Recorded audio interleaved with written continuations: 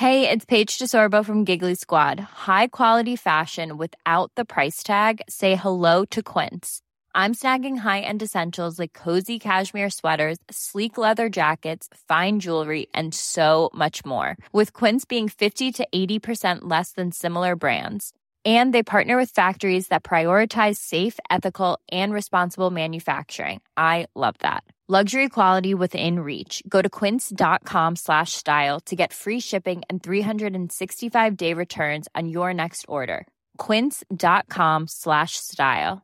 Many of us have those stubborn pounds that seem impossible to lose, no matter how good we eat or how hard we work out. My solution is PlushCare. PlushCare is a leading telehealth provider with doctors who are there for you day and night to partner with you in your weight loss journey. They can prescribe FDA-approved weight loss medications like Wegovy and Zepbound for those who qualify. Plus, they accept most insurance plans. To get started, visit plushcare.com/weightloss. That's plushcare.com/weightloss. Connecting to the big show. In 3, 2, 1. I used to get a buzz out of robbing, getting in trouble, courts, getting locked up. We turn our phones off in the evening, and it's great. I just think there's too many other things going on in life to enjoy. The government putting VAT up now is just, it's not even the nail in the coffin. It's they've dug the hole and they've thrown you into it. Join the conversation. Call 0818 96 96 96. Text or WhatsApp 083 396 96 96. Email opinion@96fm.ie. This is the Opinion Line with PJ Coogan. Corks 96 FM. Yeah, don't worry if you didn't get that password this morning for the 10k toy giveaway. I will give it to you again over the next while, and we'll play another round of the game between 11 and 12 today. So don't worry if you didn't get it and you didn't write it down. I know people are very busy around breakfast time. I'll have it for you at some stage soon. Give you today's password. Did I hear a story in the news there about Ishka Éireann or Watering Ireland or Ireland Water, whatever they're calling themselves this week? Did I hear a story there about flushing on the north side? Have they just discovered that there's manky water in the pipes? Have they just discovered that people's kettles and cups and baths and sinks and showers have been brown for the last 8 or 10 weeks or however long they were ringing me about the other morning? Be interesting to see now, will they actually do something about it? They're talking about flushing out. Didn't I have callers on here earlier in the week saying, oh yeah, they've been flushing it out and it's grand, and then the next day the brown stuff is back again? We'll follow that one up. Good morning to you. 0818 96 96 96 the number. The text to WhatsApp 083 396 96 96, and of course your email is opinion@96fm.ie. Let's go straight back to the newsroom. Maureen, the latest, if you would, on that traffic collision near Carrignavar. I know it was a couple of hours ago, but it's still an ongoing Garda investigation. That's right, PJ. Yeah, so this happened. The alarm was raised. It was about 10 to 7 this morning, and it's been described to us as a high-impact single-vehicle collision. Now, it's happened in the Gurtnalahi area of Carrignavar, and it's on the road there to Bottle Hill, for people who might be familiar with that area. Not far there from Carrignavar. So the road is currently closed and diversions are in place. Now, I'd imagine most people are probably at school at this stage and at work, but if you are on the road, just allow maybe some extra time if you are going out and about. So as I say, the alarm was raised about 10 to 7 this morning, and several units of the emergency services from both the city and the county responded. So we had fire crews there from Mallow, from Ballyvalan and from Anglesey Street responded. The Gardaí are at the scene as well, and what they've been telling us so far is that the road is currently closed, diversions are in place, and Garda investigations are continuing, and my understanding is that that road will remain closed for a number of hours. As I say, a serious collision described to us earlier this morning as a high-impact single-vehicle collision. And that investigation is ongoing, and if we get anything more during the morning, we'll come back to you. Now, nobody likes to hear bad news on jobs at any time of the year, but 3.5 or 4 weeks to Christmas, some very worried people, Moira, out at VMware. That's it, PJ. Yeah, very close to Christmas with this news. And yeah, it's VMware in Ballincollig. So there is fears there of job cuts. So I suppose to just delve into the story a bit more. And so VMware, a lot of people probably would be familiar with the name of VMware, you know, and it's a big employer out in the Ballincollig area and has a long-standing presence in Ireland. I mean, the company first set up in Ireland in 2005, and then they established the Ballincollig campus, backed by the IDA, and in 2022 opened the new research and development hub in Dublin. So there's been quite a lot of work from VMware in Ireland over the last few years. But yeah, there's fears of job cuts hitting Irish employees. So Broadcom, it's known as a US semiconductor company, and they recently took over the global cloud computing firm, which is VMware. So staff at the Cork campus, they received an email yesterday morning telling them that the firm has entered what's known as a consultation process, and there is fears now that this could lead to a wave of job cuts across the company's Irish arm. So VMware, it's now going by VMware by Broadcom following the takeover. It employs more than 1,000 people across Ireland, and last year they announced that it would create 200 further jobs, and they were set to be filled now by 2025. Now, 1 month, I mentioned there the R&D hub in Dublin, and just a month after that it was reported that Broadcom had entered talks to acquire VMware, with the prospective transaction labelled a blockbuster deal that would propel the chipmaker into a highly specialised area of software. Now, shortly after that deal was signed, one of the largest in tech history that deal was, it faced tough regulatory scrutiny worldwide, and the companies were forced to delay the closing date 3 times following some hostility from the Chinese government. Right. Now, China's regulatory approval, it came through just last week, right? So amidst ongoing tensions with the US around tougher chip export control measures, this had prompted fears that the deal could not close right before its final deadline, and that deadline was the 26th of November. Now, the delays here, it left more than 1,000 Irish staff in limbo. So they knew that this process was ongoing, and many were left uncertain of what would happen if the deal was not closed within the deadline.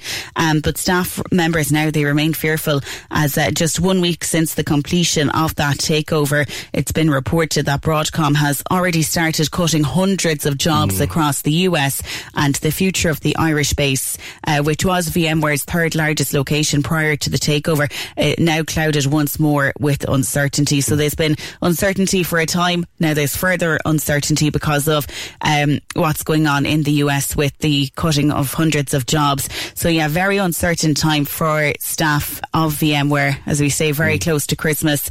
It can't be an easy time. So yeah, that's the latest on that. We're waiting for a comment from Broadcom to see how this might progress. But yeah, very tough time. But they're in a consultation process now, and there is fears there that it could lead to job losses in the Irish operations. Well, here's hoping, Maureen, that if they do come, that there won't be too many of them. Appreciate that, and if we hear any more, certainly bring it to you. VMware, I remember being out there in my newsroom days, being out at the launch of the VMware campus in Ballincollig, and it's cloud computing. And I remember at the time they were telling us this is the future. The cloud is the future. And it is going to generate tens of thousands of jobs. And it has created tens of thousands of jobs. But then you have takeovers, and takeovers are ruthless things. And when you pay $69 billion for a company like Broadcom did, then you're going to cut your costs when you get that over the line. So we're thinking of the people at VMware. Imagine being in that situation. Something's going to happen with your job. You don't know whether the news is going to be good or bad. It's 3.5 weeks to Christmas.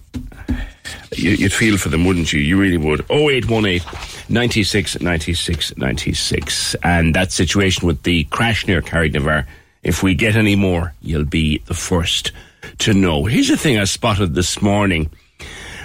Comes, I suppose, on the back of the riots in Dublin and the stabbings before it and the gathering of a mob. And we heard that clip on Friday, which I have no intention of playing again, of just a mob being gathered from all corners of Dublin to come in, and the words being used, well, they can't stop us all. Here's the thing. Would you like the Gardaí to be able to access Facebook or any other social media? Reading here from the papers this morning, Gardaí will be able to access and intercept private conversations on social media under new legislation. This is the Justice Minister, Helen McEntee, promising to crack down on crime following the riots. The paper says that she's battling to save her political career, which I guess is not an overstatement at all. The Cabinet has given approval for new legislation that would permit the Gardaí to force Vodafone, other providers, to hand over details of conversations. You'd wonder, can they get at things like WhatsApp under this legislation? Can they get at things like Instagram messaging, Facebook messaging, Rumble, Telegram? For everyone that you know, there's a social media platform that you don't. And maybe the guys are going to be given the power now to intercept the social media platforms and read the messages that we don't know about. Like, I have them. There's things like Signal and Telegram. There's one called Rumble, which I don't know anything about. There's a few more. And the messaging system on those were used to spark up that riot last week in Dublin. Now the guards may have the powers to insist that messages be handed over. What would you think about that? Look, any guard with 3 functioning brain cells, and most of them do have, and many more besides, if you don't watch the security on your Facebook messaging, well, they can get into it anyway, like anybody else can.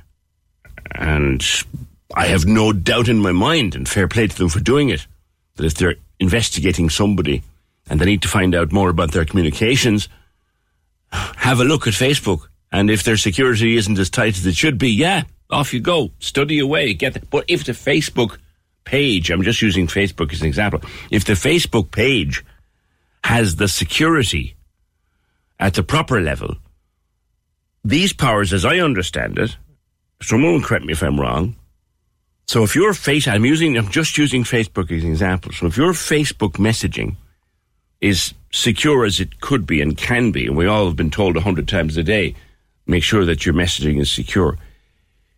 Even if your messaging is secure, the Gardaí, if they're investigating you with connection to something, can demand to be let see it under these powers that Helen McEntee is intending to give them or hoping to give them. So how would you feel about that? That no matter how private your communications, if the Gardaí deem you a suspect in something, they can go to the social media provider and demand to be let look at your messages.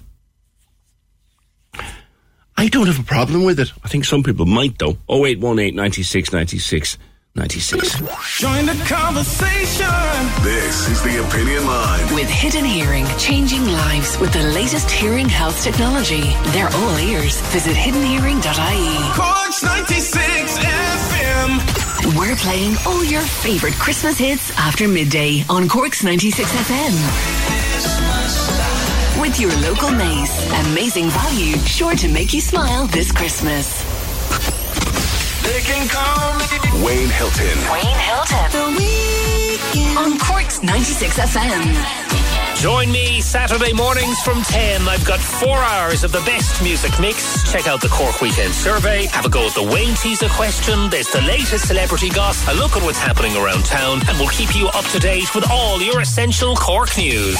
Wayne Hilton. Saturdays, 10 a.m. With Newmarket Motors for the Volkswagen ID Buzz. Fully electric, fully connected, and full of new ideas. NewmarketVolkswagen.ie. On Corks 96 FM. If anyone gets notice in the door or contacted by Irish Water or Uisce Éireann on the north side this morning, or indeed on the south side, because we know there's been manky water in parts of the south side too, let us know, because I find it quite amusing. We filled nearly an hour this morning of the other morning of complaints from various parts of the city, and now it's in the news that Uisce Éireann are trying to do something about it. God, I never thought we'd that much power, lads. Excuse me, 0818 96 96 96. If you hear from them, let us know. Yesterday morning I was talking to Annette about how she was nearly scammed through Vodafone, but she followed it up. And this Vodafone message going around saying that your service will be disconnected because you haven't followed rules and regulations. It's a complete and total scam, lads. And there's loads of them. And no matter how careful you are, you can get caught. Joined on the line by a friend of the show, George Hook. George, you nearly got caught. This was a perfectly legitimate complaint that you made to your internet provider. They were sorting the problem out, and then the scammer intervened. Morning, George. Morning to you. Well, the reason I'm doing it for you really is not that I want to tell the whole world that George Hook is an idiot, but rather as a sort of a public service warning in a way, on the basis that if George can get caught, anybody can get caught. Do you know what I mean? Yeah. That this is not about like being a dope. Now, let me fill you in on what happened. My internet had been down for a week. Provider rang me on the Wednesday and said, listen, George, we'll have somebody out to you and we'll have it sorted. Great, says I. Following morning, phone rings. Hello, how are you? We're naming the internet provider. We're on about your router. Great, says I. It's been down for a week. So she says, well, now I'm putting on to my supervisor. So then I'm on to another one. Now, the voice here is sort of Indian subcontinent, okay? Mm-hmm. Which would normally, trigger a thought in your head. But there's no thought in my head because I was speaking to the provider yesterday. Yes. And let's face it, and this is also very important, at a time when there's a lot of other stuff going on, which I'm sure you've covered about migrants and so on, this economy is now hugely dependent on people from other countries. Sure. So therefore, getting a phone call from somebody with a different accent is not all that surprising. No. You know. Mm-hmm. Been there, George. I had that myself at one of my own providers. So yeah, I know what you mean. So anyway, she says to me, look, she said, I've been speaking to our account manager and he has approved a refund for you for €400 because of the pain and sacrifice you've been through. Great, says I, but I only want my internet back. So she says, now what we're going to do, through your mobile phone, and you'll have to give me your mobile phone number. Through your mobile phone, we'll be able to temporarily get your internet up and running. Fine. Mm-hmm. Give her my mobile phone, rings me back. And now she says, what I need you to do, this is unbelievable. What I need you to do now, she said, is go to the App Store and download TeamViewer. Now, for the people not being familiar with TeamViewer, this puts her in control of my phone. Yeah. She can see my phone, right? But after all, it's my trustworthy internet friend. So anyway, she's on. Now she said, can you see on the side of your screen there a graph? I can, says I. What's it say? 10%, says I. Great, she says. That means your internet now is up by 10%. And what probably it means is that they've got 10% to what's on my phone, but I'm not thinking about that. So anyway, she says, now we also have to process the refund. And she said, I have your card number because my card number's on my phone. So now she can see that. So she says, I have your card number. So that's great. And keep an eye on the percentage because obviously we want your internet up and running. Great, says I. Now, I'm slightly now, very slightly worried because of the accent, I have to confess. And my apologies. Did TeamViewer trigger you at all, George? Sadly, no. Yeah. Sadly, it wouldn't. No. It mightn't trigger me either because TeamViewer is something that IT systems all over the world use to contact people who work out of the office.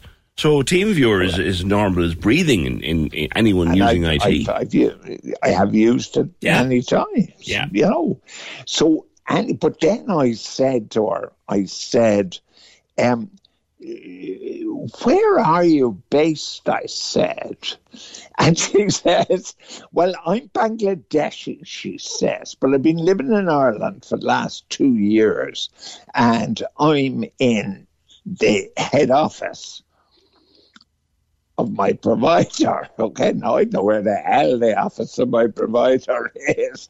And she says, I'm in Buckingham House. She didn't say Buckingham Palace. She said Buckingham House. So I didn't know where the hell Buckingham House is. So I said, oh, great, that's fine. So anyway, she says, we carry on now. I want you... now, by the way, there's a lot going on, which I'm skipping over here. This phone call is now into its second hour. What? All right.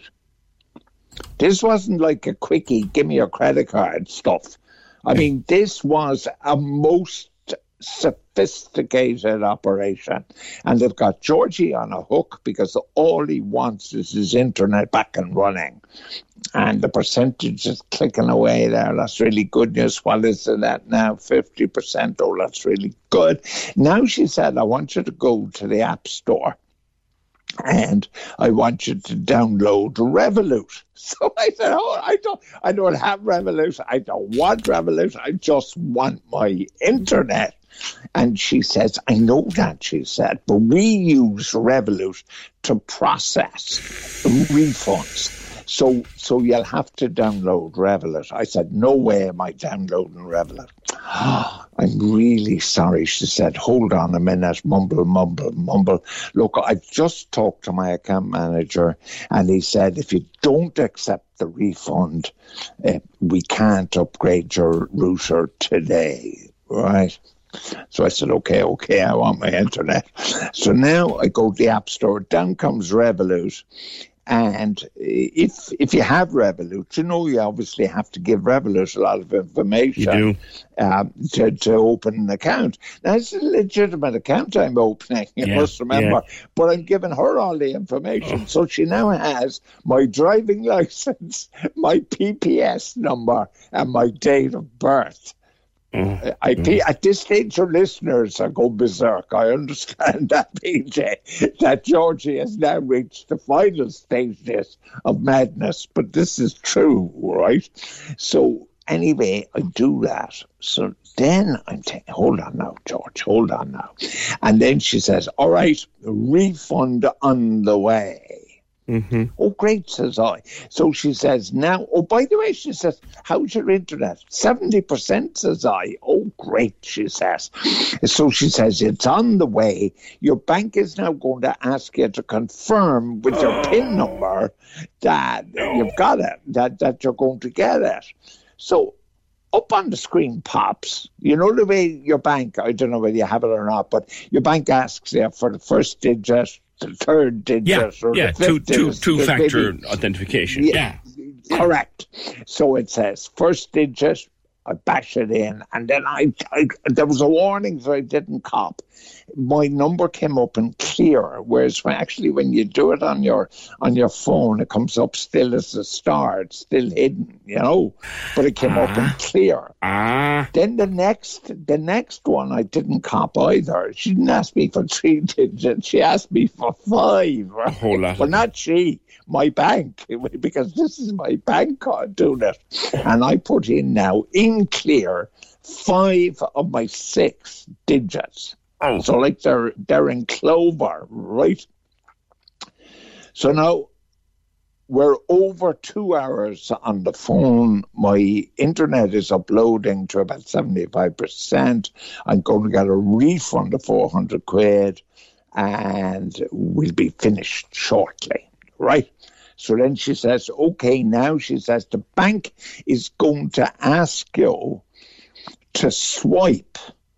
And I don't know what bank is, but my bank sends me a little thing which says, please confirm that this is okay. Yeah. Swipe, right? So from the bank comes the swipe, right?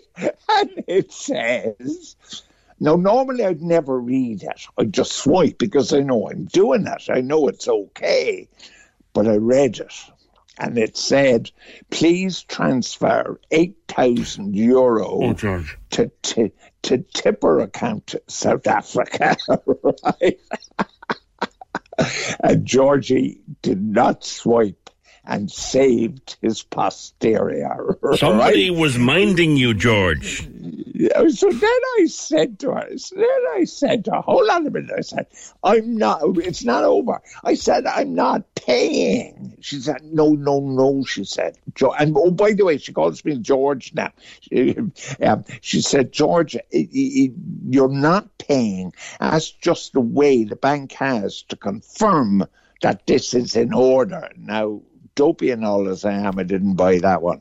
And I said, no, I'm not swiping, and I don't care about it on my internet anymore, and I don't care about Revolut anymore.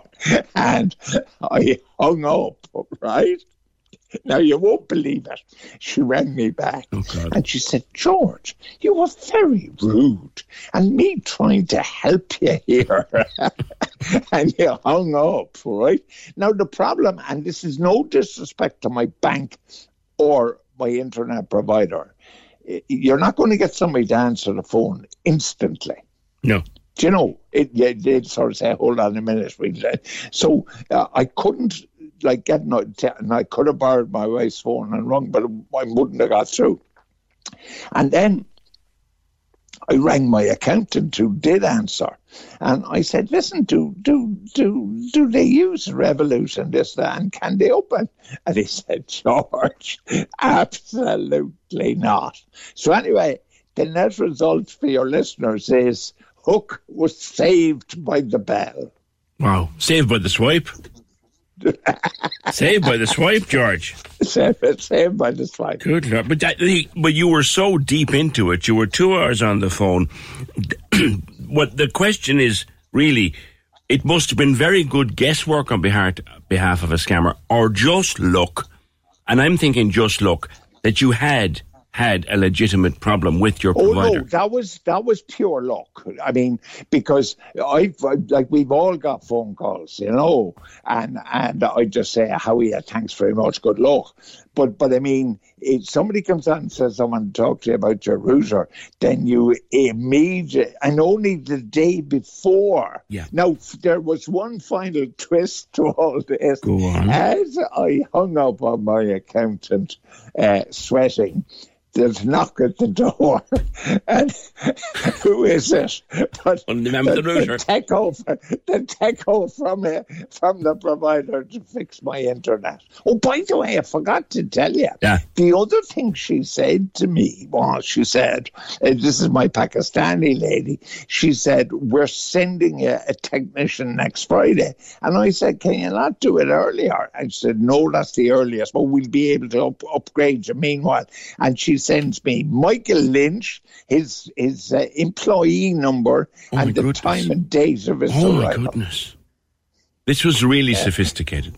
Oh, listen, I mean, I know him in Egypt, and I hold my hand up, but this was superb. This was, This was so. And it was just the luck, the sheer luck that you had a legitimate complaint in. Yeah. Yeah, but the problem, PJ, to your listeners is this, and it has literally happened to me since the attempted scam. I'm reasonably certain I've got a legitimate text from my provider, which I've dumped. I haven't answered that. Your bank will send you text periodically for something, and you do it. The point now is that I wouldn't answer any kind of text. There you go. Do you know what I mean? And that's what the experts tell us now, unfortunately, George, is that we just can't trust it anymore. Well, the point now is, so we have an economy, everything that runs on the basis of our telephones and our laptops. Like, I've been with the same bank for 60 years, and I went in on Monday just to tell them and check things. But like, banks today have minimum staff. It's a very different bank from the bank that I joined 60 years ago. And all of that stuff is what the scammers are taking advantage of. The personal touch is gone in a lot of cases. Come here, George. The 1st of December is Friday. Do you ever get back to your beloved Leeside for Christmas? Bless him. How would I manage without the holly bough? There's another article by George in this year's holly bough. I'm in Cork a lot. My son has had the good sense to marry a Cork girl, and George Hook the Fourth is a Pres boy. The fourth?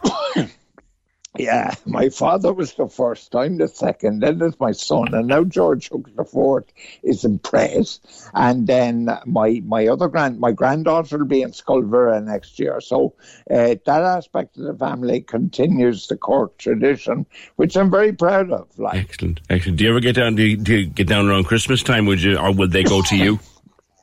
Well, we're doing an interesting one. My youngest is living in London and is a banker. And we're all going to London for New Year. So we're kind of Christmasing individually. Lovely. And then we're all going to London for New Year. Yeah. I have to say, George, before I let you go, you told me so. Do you remember what I'm talking about? I do. You told me so. About 6 weeks before the World Cup. You were on here about something else, and I asked you about the Irish team and all the hype and all the buzz and all the enjoyment and all the fun we had. You said to me, quarter-final. Yeah. Yeah, and you were right. God bless you. Well, I mean, I take no pride from being I know right, that. I know that. But we never got past the quarter-final. And I couldn't believe people coming up to me saying, are we going to win it? When the first object was to get past the bloody quarter-final. Well, another great Corkman, Donald Lenihan, told me on a text message, he said, yes, we can dare to dream, but unfortunately it didn't quite work out this time. George Hook, a broadcaster and friend of the Opinion Line, and now almost the victim of an €8,000 scam. Thank you. And have a great Christmas to all the Hooks, 3rd, 2nd, 4th, 5th, whatever generation they are. But be careful of that. You have a legitimate complaint with your internet provider that they're trying to sort out for you. And just for sheer luck's sake, you get a call and you think it's them. It's not them. Check everything. Double check everything. Join the conversation. Call us now. 0818 96 96 96. This is the Opinion Line with PJ Coogan. Cork's 96 FM. 6 weeks on from the devastating flooding caused by Storm Babette, there's First Steps creche in Middleton. Very bad news for parents there. The place won't open until April or May of 2024. There's parents all over Middleton have kids in the creche, including you, Aoife. Now, you work from home. You're not the worst affected here, but this is bad news for people. Good morning. Good morning. How are you? Very good. This is bad news. Yeah, no, it's really tough. It's, as you said, it's one of the largest creches in Middleton. There's over 100 kids there. So obviously the impact on the parents is massive. It's like, for me, I'm probably, as you kind of alluded to, I'm lucky in that I'm not the worst impacted. But it's like going back to the COVID era, which I'm sure a lot of parents can relate to that are listening to the call today. It's trying to juggle working from home as well as being the primary carer within the home as well for my youngest child. So that's a bit of a struggle for me. I'm definitely not the worst. For example, it's at the entrance of a housing estate that was badly damaged as well. So we obviously have parents who had not just homes, but some would have had businesses that were destroyed in the floods. So they have now a huge financial burden, not just to rebuild their businesses and their homes, but without childcare, some of them can't even go back to full-time work. So they're getting a double financial hit because they're struggling to get back on their feet because they don't have the ability to earn the income that they had previously, and they're trying to cover the costs, which obviously, the government aren't going to cover the full extent of this flood damage as much as we're getting subsidies for some of those homes. Not all of that is going to get covered. So they're getting a double financial hit. it's obviously building up to Christmas, but there's a long-term impact here because, as you touched on, this building's not going to be ready till April or May, and that's at the earliest. We know that's an estimate. Yeah. That could easily be September, October of next year. So what are these parents going to do in this medium term to figure it out? Mm-hmm. There's no hope of another premises or anything, no? We haven't heard. And like, again, you know, if I just touch on the fact that this is a creche that is involved in the government ECCE scheme as well. Yeah. So obviously they provide 3 hours of childcare per day per child. And that is an entitlement that every child in the country has. But unfortunately, our children who have been involved in the ECCE and attended it with First Steps Creche, they don't get that anymore. So obviously there is an onus on the government to follow through on that as well, because that is an entitlement of all the children. And it's so important in terms of that social development, that education piece. We have some kids that have special needs. So you can imagine having that social interaction for 3 hours, how much that can bring certain children on, not just, you know, every kid as well, but those with special needs. So there's so many different cohorts that are missing out on that. We've got parents who are both frontline workers. They can't get childcare. So what are they going to do? Like, you know, so a lot of people are taking a massive financial hit. So I suppose that's why we're here today, is because we're not seeing any action from the government right now. So we're here to, I suppose, highlight the plight of the parents of Middleton.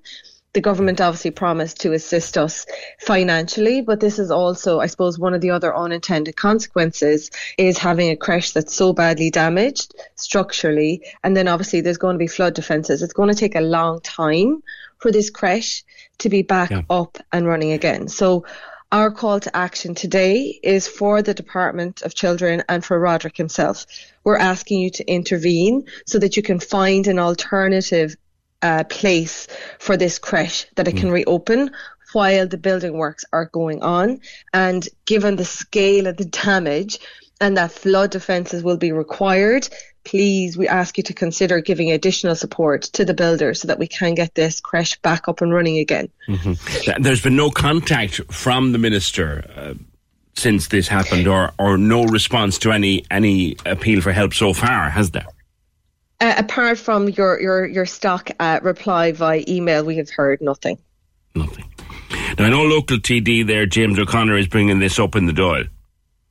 Yes, yeah, and he's been very supportive, in fairness, as has Adriana Hagerty, who's involved with the local Middleton businesses, and they've been great to advise us, and they've been really supportive to try and highlight this plight. So it's a temporary premises, at least, or help with the repairs, because it's not sustainable, like you said there, Aoife.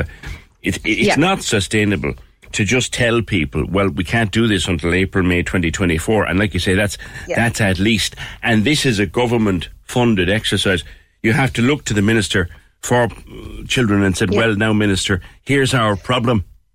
We're taxpayers. And look, here's our problem. Yeah, exactly. And it's not an either or. We need both. I mean, you know, the shortage, the chronic shortage of childcare is huge. It's actually massive in Middleton before we lost this creche. I mean, if you were like even thinking about having a baby, you'd be ringing around the creches to try and book a spot for your children. It's extremely difficult to find places to begin with. So to lose one of the largest creches in Middleton has a massive impact on everyone, you know. And you've got people who have to change everything in the next 6 months just to facilitate this. And they're going to lose money, they're going to lose income, they might even lose jobs because of it. Exactly. Like, for example, if we have one group of parents, they're both frontline workers, they're struggling to put their kids into childcare. You know, hiring someone private, one, is extremely difficult. Two, it's extremely expensive. So it would probably result in one of them having to give up their job so that you'll only have one on the frontline worker. So again, there's double impacts there because we're not contributing to society, we're not contributing to the economy like we would like to be able to do, and that's through no fault of our own. You're calling on people to send emails to the Minister, even if you've no connection whatsoever with First Steps, to notify the Minister that this is going on and say, Minister, what are you going to do about it? Exactly. The more of us who email in, there is, safety in numbers, I guess. So the louder we shout, unfortunately, it is those who shout the loudest that get the most attention. So really what we're asking for people to do, is to email the Department of Children and email Roderick O'Gorman and ask him what are they going to do to help with getting this childcare back up and running for the parents in Middleton. Roderick, RODERIC .O'Gorman at OIR.ie is the Minister's email address. And I think what you are reaching out, Aoife, just beyond if you want the community of people that needs a service like this, if you care about the people of Middleton and their kids, just email. And if he's flooded with emails, then when James O'Connor brings it up in the dial, he can't say, I didn't hear about it. Exactly. The more people that email in, the greater the weight is behind our argument, behind our plight, and the better chance we have of getting this resolved for the parents of Middleton. All right.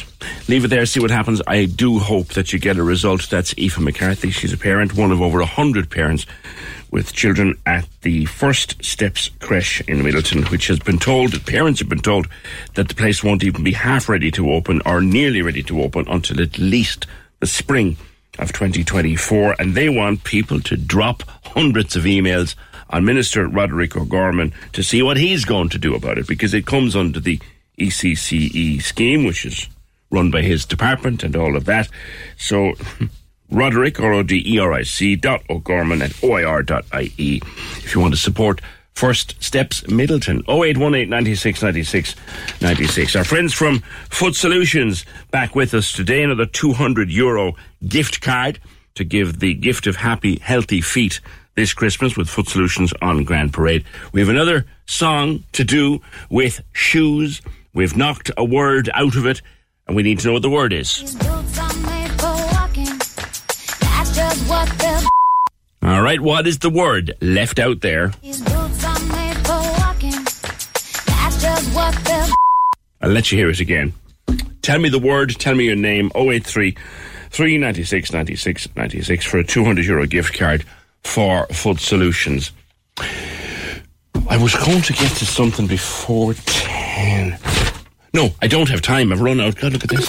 Join the conversation. This is the Opinion Line. With Hidden Hearing, changing lives with the latest hearing health technology. They're all ears. Visit hiddenhearing.ie. Cork's 96 FM. Cork's 96 FM wants to fill your Christmas with fun and play. The 10K toy giveaway is on. We're giving away loads of €500 toy shopping sprees for free. Listen to Cork's 96 FM all day long. For your chance to text or WhatsApp in to win. No Christmas. I love Christmas. Merry Christmas. Cork's 96 FM's 10K toy giveaway. With your local credit union, helping you have a wonderful Christmas. Listen and win every day. Can't stop winning. I win every single day. Only on Cork's 96 FM. The lines are live. Hello. Join the conversation. Call 0818 96 96 96. Text or WhatsApp 083 396 96 96. Email opinion@96fm.ie. This is the Opinion Line with PJ Coogan. Cork's 96 FM. Just an update on that situation at Carricknavar. Maureen, to go straight back to you. We've just had word in the last, 30 seconds? Yeah, just in the past few minutes there, PJ, it's just come through that it's a fatal single vehicle road traffic collision. It happened at about 6:45 at Gertnalahi in Carricknavar. So it is that collision that we have been talking about, the serious one. The driver and sole occupant of the only car involved in this collision, a man in his 20s, was pronounced dead at the scene. Now, the guards have just come to us with this press release. Said they're appealing for any witnesses to this collision to come forward. So any road users who may have camera footage, if you have a dash cam in your car and you were travelling in the Gertnalahi area between 6:35am this morning and 6:55am, asked to make this footage available to Gardaí. Anyone with information, you can contact Grona Broher Garda Station, the Garda Confidential line, or you can contact any Garda station. So there is forensic collision investigators. A collision investigation is being conducted. The road does remain closed at Gertnalahi to allow for that technical exam, and local diversions are in place. Okay, sad day. A sad day for some family there. Maureen, thank you for that. We had heard of it earlier on, but it's just been confirmed now. That is a fatal road accident early this morning near Carricknavar. Thank you, Maureen. 0818 96 96 96. It's on the roads. I'm staying for my first topic of conversation in this second hour today. Last week I spoke with Shiona, who was quite emotional and upset about the amount of sulky racing going on. We've all seen the videos going around from the Croom bypass. Was it the weekend before last? It's now emerged that there was about 9 different sulky races taking place around the country on that very weekend.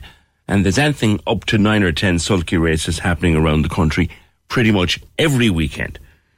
And there's video being shared pretty much every weekend. Shiona was calling last week for something to be done about it. Others have too. And joining that is Dog Advocacy Ireland. Now, John, I'll talk about your work in a minute. John O'Callaghan from Dog Advocacy Ireland, but not just dogs, animal cruelty across the board is what is encouraging you to get involved in this discussion. Plus the fact that you really do fear somebody is going to be injured or worse. Good morning. Good morning, PJ, and thank you for covering this topic and giving it the attention it deserves. As you correctly said there, these sulky races are taking place every weekend on our public roads, and it's going on not today or yesterday or last year, but the year before. It's going on for years, and it doesn't appear to have any priority, or it's not assigned any priority by Garda authorities in particular. So, this is a dangerous criminal activity taking place on our public roads every weekend. You correctly identified, PJ, that these sulky races are advertised and posted on our social media in advance of the sulky racing taking place every weekend. So look, it's not rocket science for Garda authorities to monitor these sulky racing events where they're about to take place and take preventive action. Because as Shiona was making the point, and others have made the point, John, and you only have to look at the videos to see how much sense it makes. Once these things are on the road, the guards are powerless. Absolutely, PJ. And look, they need to take preventive action.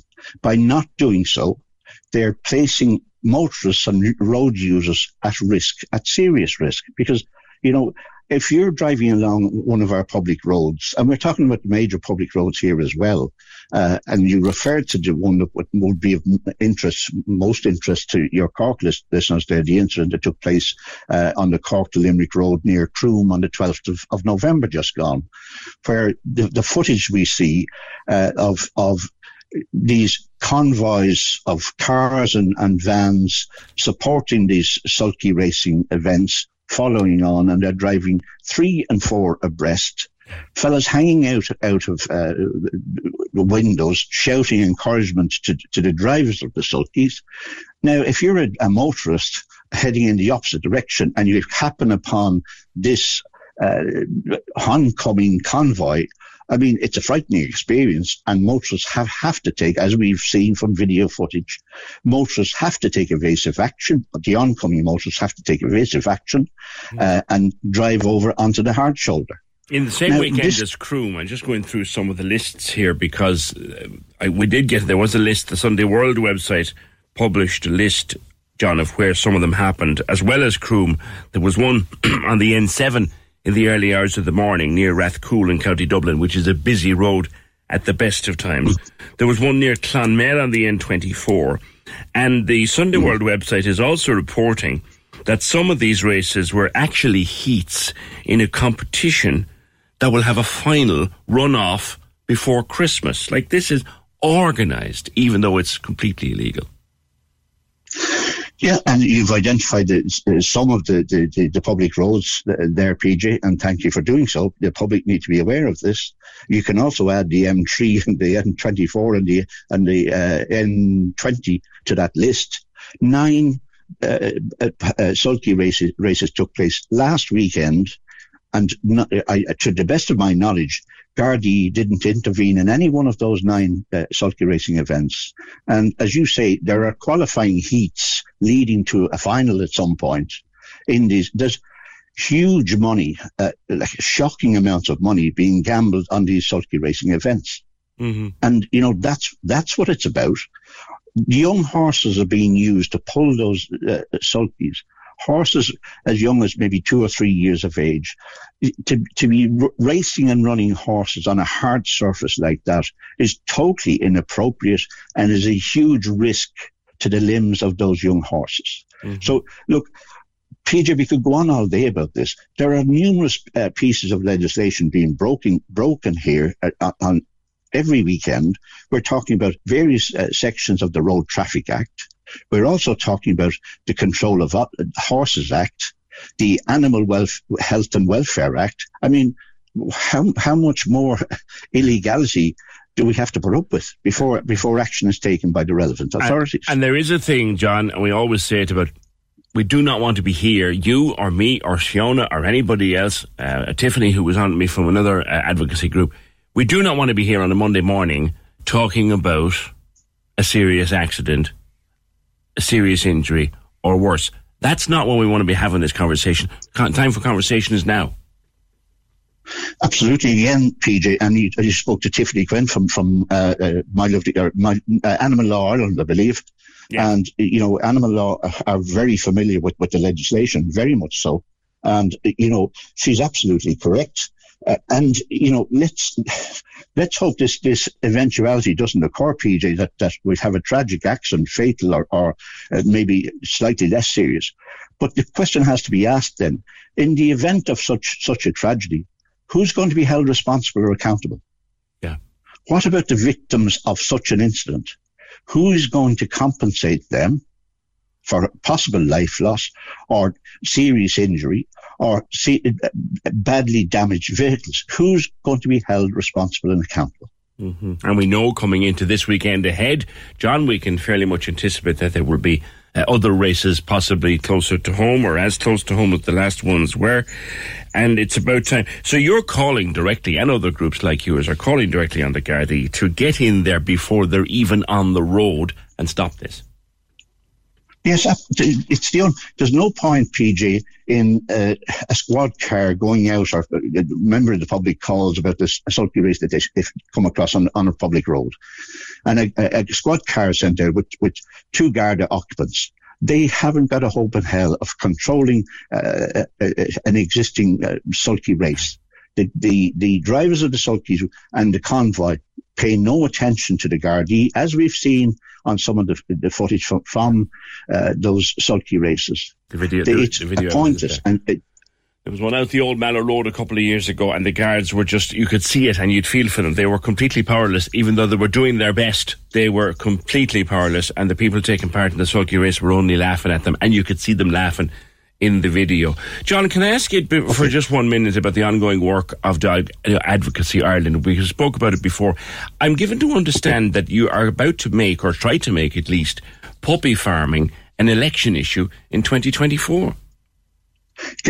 Just before you touch on that, PJ, if I might just add there, you will see a concerted campaign, an annual campaign by An Garda Síochána, starting this Friday on the 1st of December, running until the 4th of January, where we will see road checks on all our public roads for drink and drug driving over the Christmas period. So if Gardaí can mount such an effective campaign annually over the Christmas period, then it's possible for Gardaí to make a concerted effort to address this illegal, dangerous sulky racing. And a fair point, and very well made. Just briefly on that issue, puppy farming to be an election issue if you've anything to do with it in 2024. Yes, and look, PJ, thank you for raising the puppy farming issue. Obviously, my primary interest on Dog Advocacy Ireland, and I would suggest to your listeners to log on to the website dogadvocacyireland.ie. It's to address the negligence on legislation enforcement around dog welfare in particular. Yes, look, puppy farming, there are hundreds of puppy farms in this country, and as we speak right now, there are thousands of dogs being abused and mistreated, puppies who never see the light of day. This is a culture of breed for greed. These puppy farmers have no interest in dog welfare. It's money.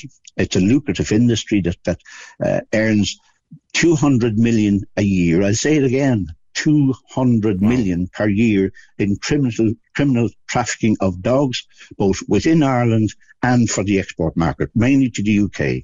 So, there isn't a politician in this country, PJ, I suspect that you would agree with me, there isn't a politician in this country who could condone puppy farming. No, I wouldn't think so. No. In fact, I'd be sure of it. So look, there was a survey done by Ipsos, which is a highly reputable survey company. We hear about them all the time in the political field. A company commissioned a survey to be done by Ipsos. They surveyed 2,000 Irish households. There's a 69-page report of that survey. You don't need to read the 69-page report. You will find the report as a link on the Dog Advocacy Ireland website. And the interesting stats from that report, PJ, is that 49% of Irish households own a dog. I don't want to bombard your listeners with stats or figures, but there are 1,040,000 dogs in this country. And as I said, 49% of Irish households own a dog. And as a nature of dog lovers, we need to sit up and pay more attention to puppy farming and get it stamped out. And just lastly and briefly, John, you are meeting with politicians to try to actually get that into local election campaigning next summer, correct? Yes, we're engaging with the political system and with politicians at this point. As you know, PJ, Dog Advocacy Ireland is only recently set up and recently established. We're engaging with media to spread the word there, to get the message out there of our existence and what our aims and objectives are. And part of that strategy is to engage with the political system. Okay. Whether we like it or not, our politicians are our legislators, and they're the only people who can bring about meaningful change, influenced by the likes of Dog Advocacy Ireland, My Lovely Horse and Dogs Trust and all the wonderful organisations that are out there. All right. So it will become an election issue. All right. Going to leave it there for now, John. I've no doubt we'll speak again. Thank you. John O'Callaghan of Dog Advocacy Ireland. Now, the puppy farm thing we'll come back to over the months ahead, I've no doubt, but he's saying, this is very serious actually, what's on the Sunday World website. They focused on this in the last few days, and at one weekend there was 9 events on. There is semi-finals and a final set to happen. Now, the Sunday World isn't sure whether it'll be here or in the UK, but it could well be here. There'll be a semi-final or a final here of this organised sulky racing. Completely illegal. Shouldn't be on the roads at all. Highly dangerous. Happening at some stages in the early hours of the morning before sunup, so they can get away with it on a public road. We've all seen the videos. And John is saying to the guards, look, there's no point in sending out a squad car before when the damn thing is on. They're only laughing at you. Shiona was saying the same. Tiffany from the welfare group was saying the same. It's time to put it up to the guards now. I know they have a lot to do. They have a lot to be doing to keep the streets of Dublin safe, if nothing else at the moment. But stop these races before they even start. Track them down, get there and stop these races before they even start. Before somebody is badly hurt or even killed. And that's not a conversation we want to be having on a Monday morning. Thank you, John. 0818 96 96 96. Join the conversation.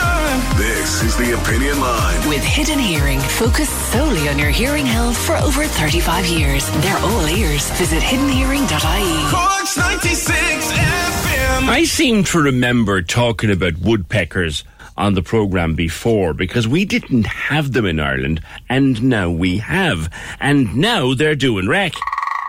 Have you heard that sound? There's a sound. If you hear that sound,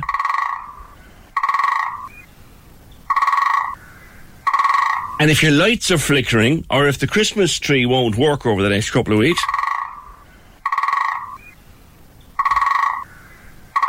this fella might well be outside the door doing wreck, because the ESB Networks people have confirmed that he is damaging ESP poles.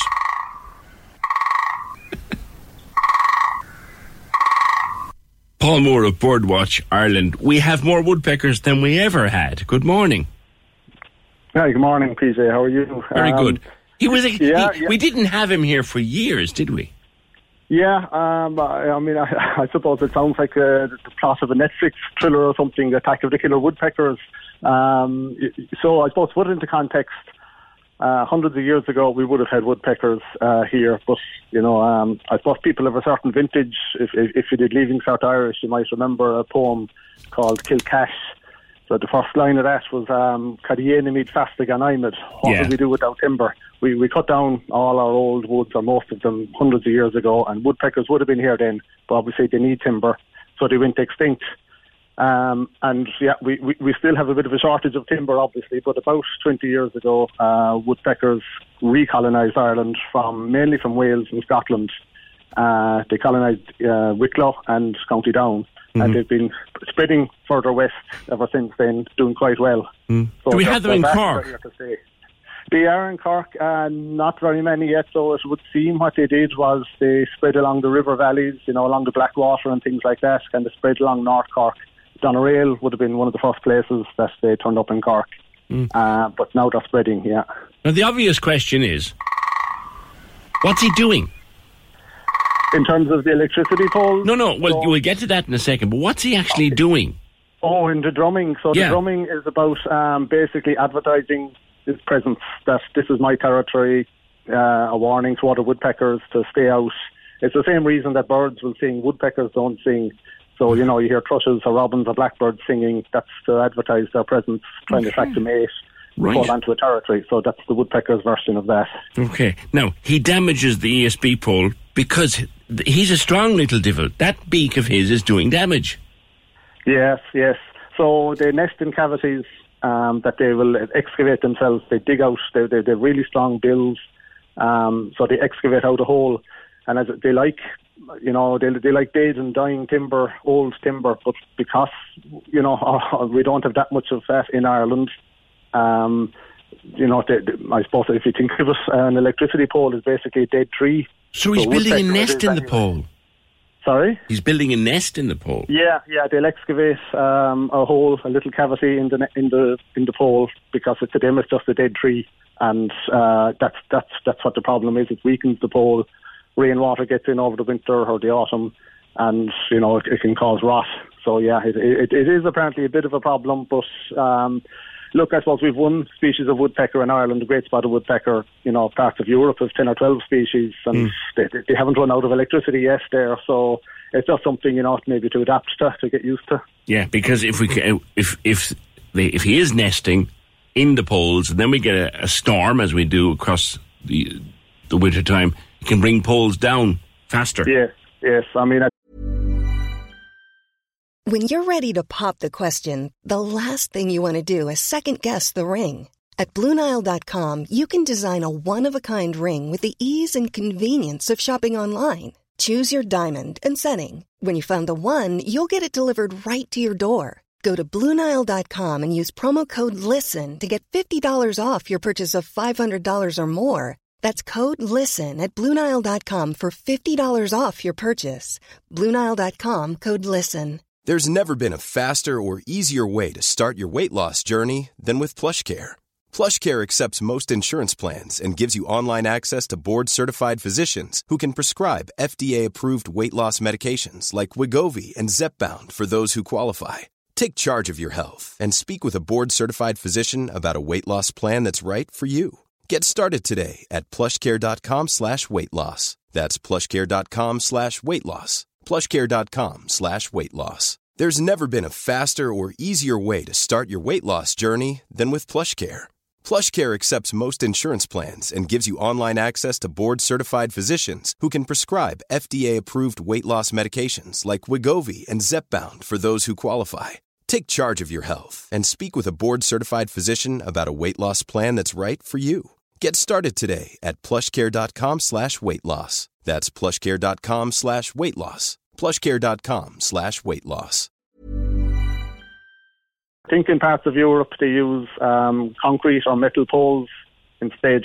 Obviously the woodpecker isn't going to dig into those. No. Or you could cover the pole with mesh, and that would, they wouldn't go at it then.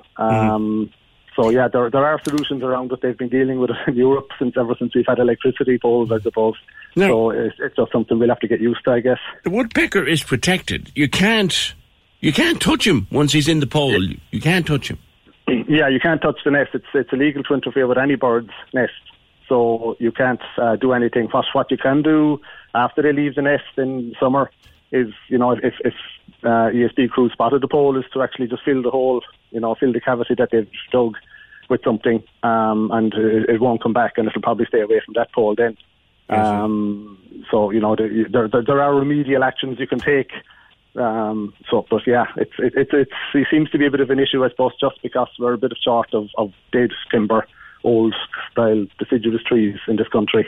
Mm-hmm. According to the Irish Times, he's being blamed for power outages, or the possibility of power outages as we head into storm season. Yeah, it's one I suppose nobody saw coming. Certainly not. Yeah, and look, not an issue in Cork yet, as I said. Like, there's probably less than 20 pairs on all of County Cork. Oh, really? Still. So yeah, they're still quite scarce. I mean, you're more likely to see them in your garden in winter, coming into the bird feeders, the peanut feeders and things like that. Oh, really? Yeah, that's thought to be the reason that they expanded so rapidly in Britain, that people were feeding, the garden birds, as they do. Woodpeckers, they're bigger than the usual birds that will go on feeders, like, the blue tits and things like that. Mm-hmm. So they can be a bit of a bully that way, sort of. They can dominate the feeder. So, they did very well. Yeah. There's the thing about feeders, isn't there, Paul? We all like to put out feeders for the birds in the winter and in the spring, my missus especially. The problem then is, with that comes nesters in the springtime. Yeah.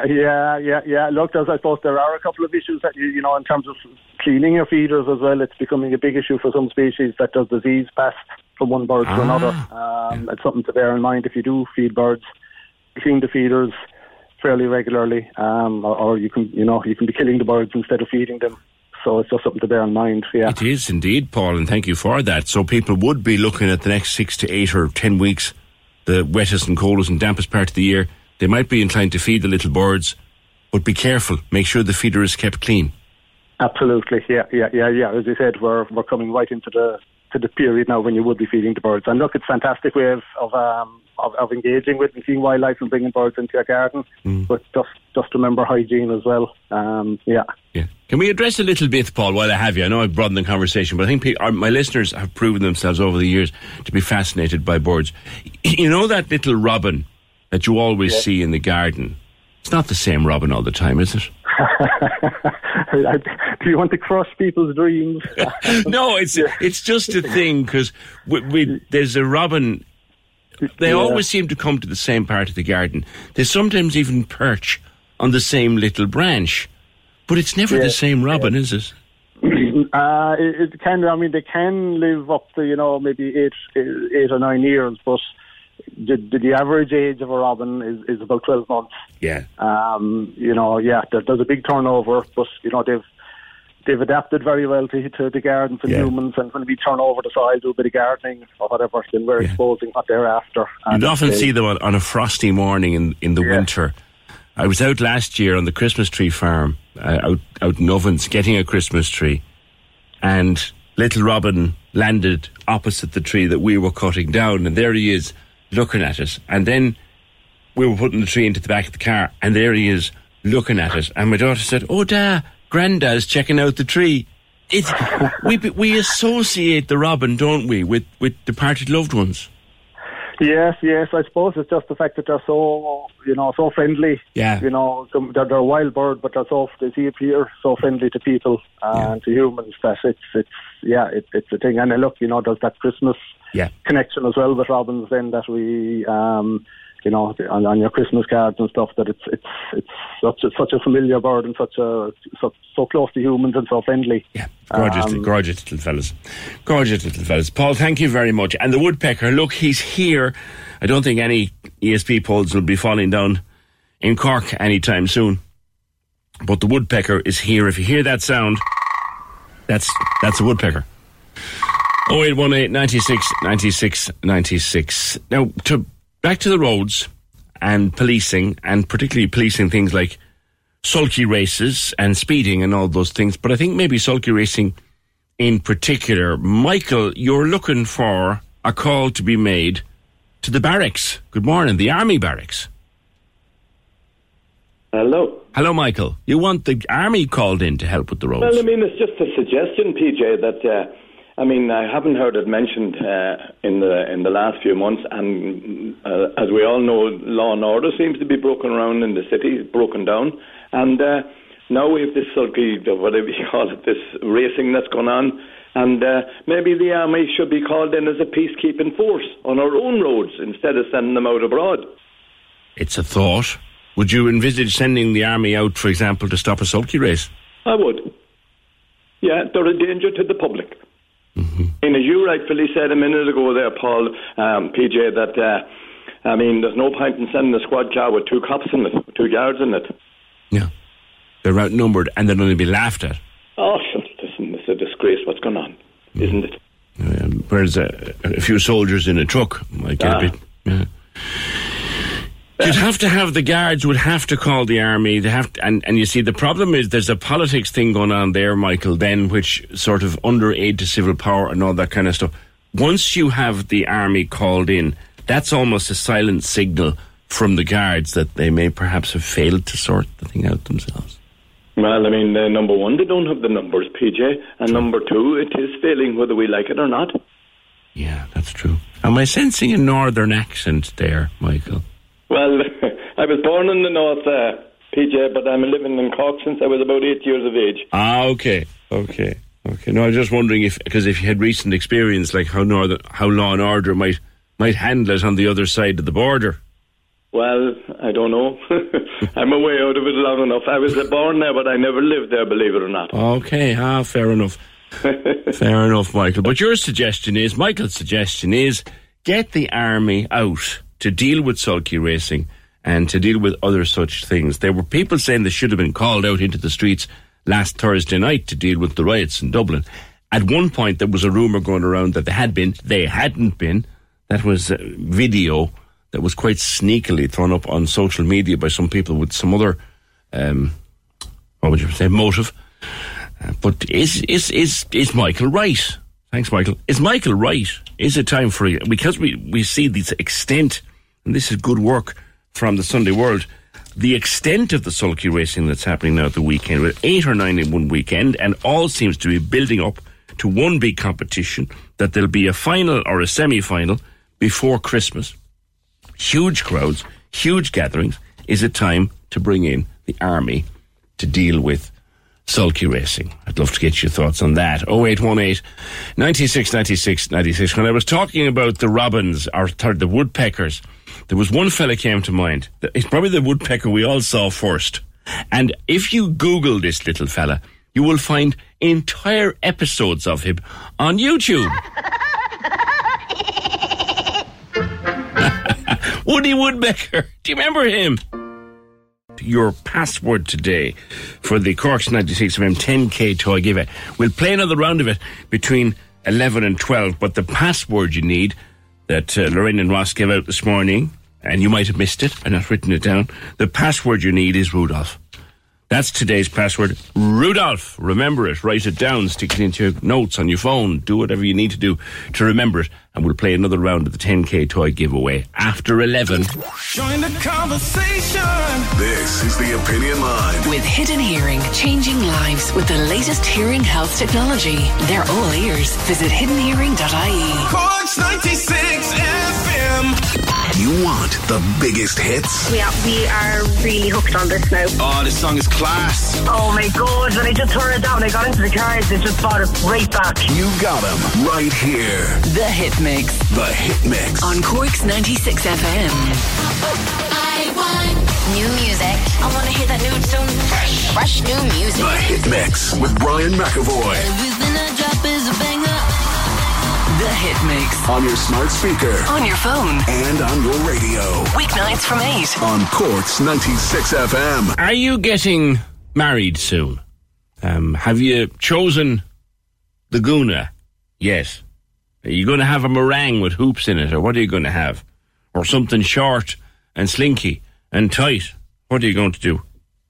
Would you know who invented the white, or who first wore a white wedding dress? Would you even know that the first wedding dresses were blue? Maybe that gives rise to the old poem, something borrowed, something blue. I don't know. Maybe Michelle and Gwen can help. Michelle O'Mahony and Gwen McGurk, who are putting together an exhibition of wedding dresses in Dunmanway over the next couple of weeks. But both of you are fascinated by the history of the wedding dresses. Michelle, there's the thing. Queen Victoria began the trend for wearing white wedding dresses. When and why? Morning. Good morning. Good morning, PJ. Just to get back to Queen Victoria. Queen Victoria, yes, she introduced sort of the idea of the whole notion of the white wedding dress and the idea of purity. But I suppose I could take you back a little bit further where the white wedding dress came from. In terms of Irish history, we've all heard of the mythological race of people who inhabited Ireland, the Tuatha Dé Danann. Yeah. And there was a number of deities and female goddesses in the Tuatha Dé Danann. And they've always been associated with a sort of a pale sea green blue. So traditionally in Ireland, we would have had, even in the 1930s, coming right back to pre-World War II, we would have had people choosing like a blue suit, a blue dress. And I decided, where did the idea of blue come from in terms of Irish history? So I went right back to the Tuatha Dé Danann and found that the goddesses there wore blue as a symbol of purity. Now, traditionally, we would always associate white, the white wedding dress, the idea of virginity and purity, but actually blue is in the Irish folklore, right back to the Tuatha Dé Danann. I think it was the goddess Danu. And then that seems to have permeated through our history, this association with blue, and it's also a sort of a royal regal colour as well at times. And the which Romans maybe brings used a in lot the of whole blue. Queen. And does that, is this where the something old, something new, something borrowed and something blue gets its I'm not quite sure, but it's definitely significant because this whole blue colour has been permeating fashion down through the years and down through our culture, whether it's pre-Christian times with the Druids in Ireland, and it's also coming down as blue has been a colour associated with purity. Even in the Roman civilizations in ancient Greece, there's an element of blue coming through, and a lot of the lapis lazuli stones are always blue when they're used for protection. Okay. So wedding dresses used to be blue? Used to be blue, not all of them, but there's a particular element of blue coming through right through the history of wedding dresses, and even right into Hollywood glamour. I was saying to Emer yesterday, the heiress for the Dodge company, the automobile company, Frances Dodge, when she got married in the 1930s, she had 900 guests to her wedding, and everything in her wedding outfit had to be blue. Crikey. And also her guests had to be blue. The table settings were blue. She literally went to town on the blue and the blue wedding breakfast. And then a few years later, what you know is we've always heard of Wallace Simpson. Wallace Simpson's dress was actually a very pale cornflower blue. I see. So, you know, it's gone into Hollywood glamour as well. But I know Gwen will be able to fill you on a little bit more. And I'll talk to you more on Queen Victoria's dress. You mentioned something else as well that's kind of gone out of fashion, and that is the wedding breakfast. Now, I'm old enough to remember wedding breakfasts, that you had the wedding, the mass, the wedding itself at maybe 8:30, 9 o'clock in the morning. And you'd be sitting down for breakfast. It actually was a breakfast rather than the big evening dinner we have now. When did that change? I think that changed. A lot of the changes tended to happen within the emergency and during the time of the rationing period in Ireland. So people really kind of stopped with the wedding dresses. I know my grandmother in the 1930s, in the late 1930s, she chose a suit for her wedding. And most people would have, as you know, the churches at the time, a lot of the services were 8 o'clock in the morning. Mass would have been at 7:30 in the morning. So the marriages tended to take place in the morning. And then you would be following that with a wedding breakfast. Now, depending on your wealth and your status, after the wedding breakfast, you might change your outfit, and then you might have an evening event again. Well, that's happening and now again. You would have a dinner. You would have that, and would turn into like the 2-day event. And even something as recently as a few weeks ago, I located a copy of Harper's Bazaar from 1906, from the Edwardian era. It's a copy of it, and looking at the images and the trousseau and the wedding fashions, one of the items was three different wedding dresses to take you through the day. From the wedding breakfast, the most formal dress, and then if you're wealthy enough, you bought another one for the afternoon event, and then you had sort of a more ball gown effect for the evening event. So, you know, depending on your social status and depending on your wealth, you literally could make your event as big as you wanted. And this was right back in 1906, offering 3 dresses for a day. And now we didn't invent the whole 3 dresses and many changes of clothes thing in the 80s and 90s and 90s, no? No, this has been going on throughout history, depending on your social status, but it's just becoming a little bit more common now. I suppose the era of Hollywood glamour meant we all wanted that perfect dress that emulated one of the celebrities. And now we're going into like the 2-day wedding, the afters, the slinky dress for the evening, where it's less restrictive and you can dance in and you don't have the high heels, and then you can go into the next day's event maybe for a barbecue or an add-on. So it's becoming a weekend event now. Oh, stop, will you? You know, it is, and you're going, God, I'm going to need a bank loan just to go, let alone have a wedding. Now bring in Gwen at this stage. Gwen McGurk, you have a collection of wedding dresses that you've been amassing for quite a few years. Morning to you. Yes, I do. Good morning. Yes, I have. I've been seriously collecting since 2015, but it goes right back further because I am originally from Dublin, but my mum's from Kinsale, and my grandmother was a dressmaker. So I just grew up.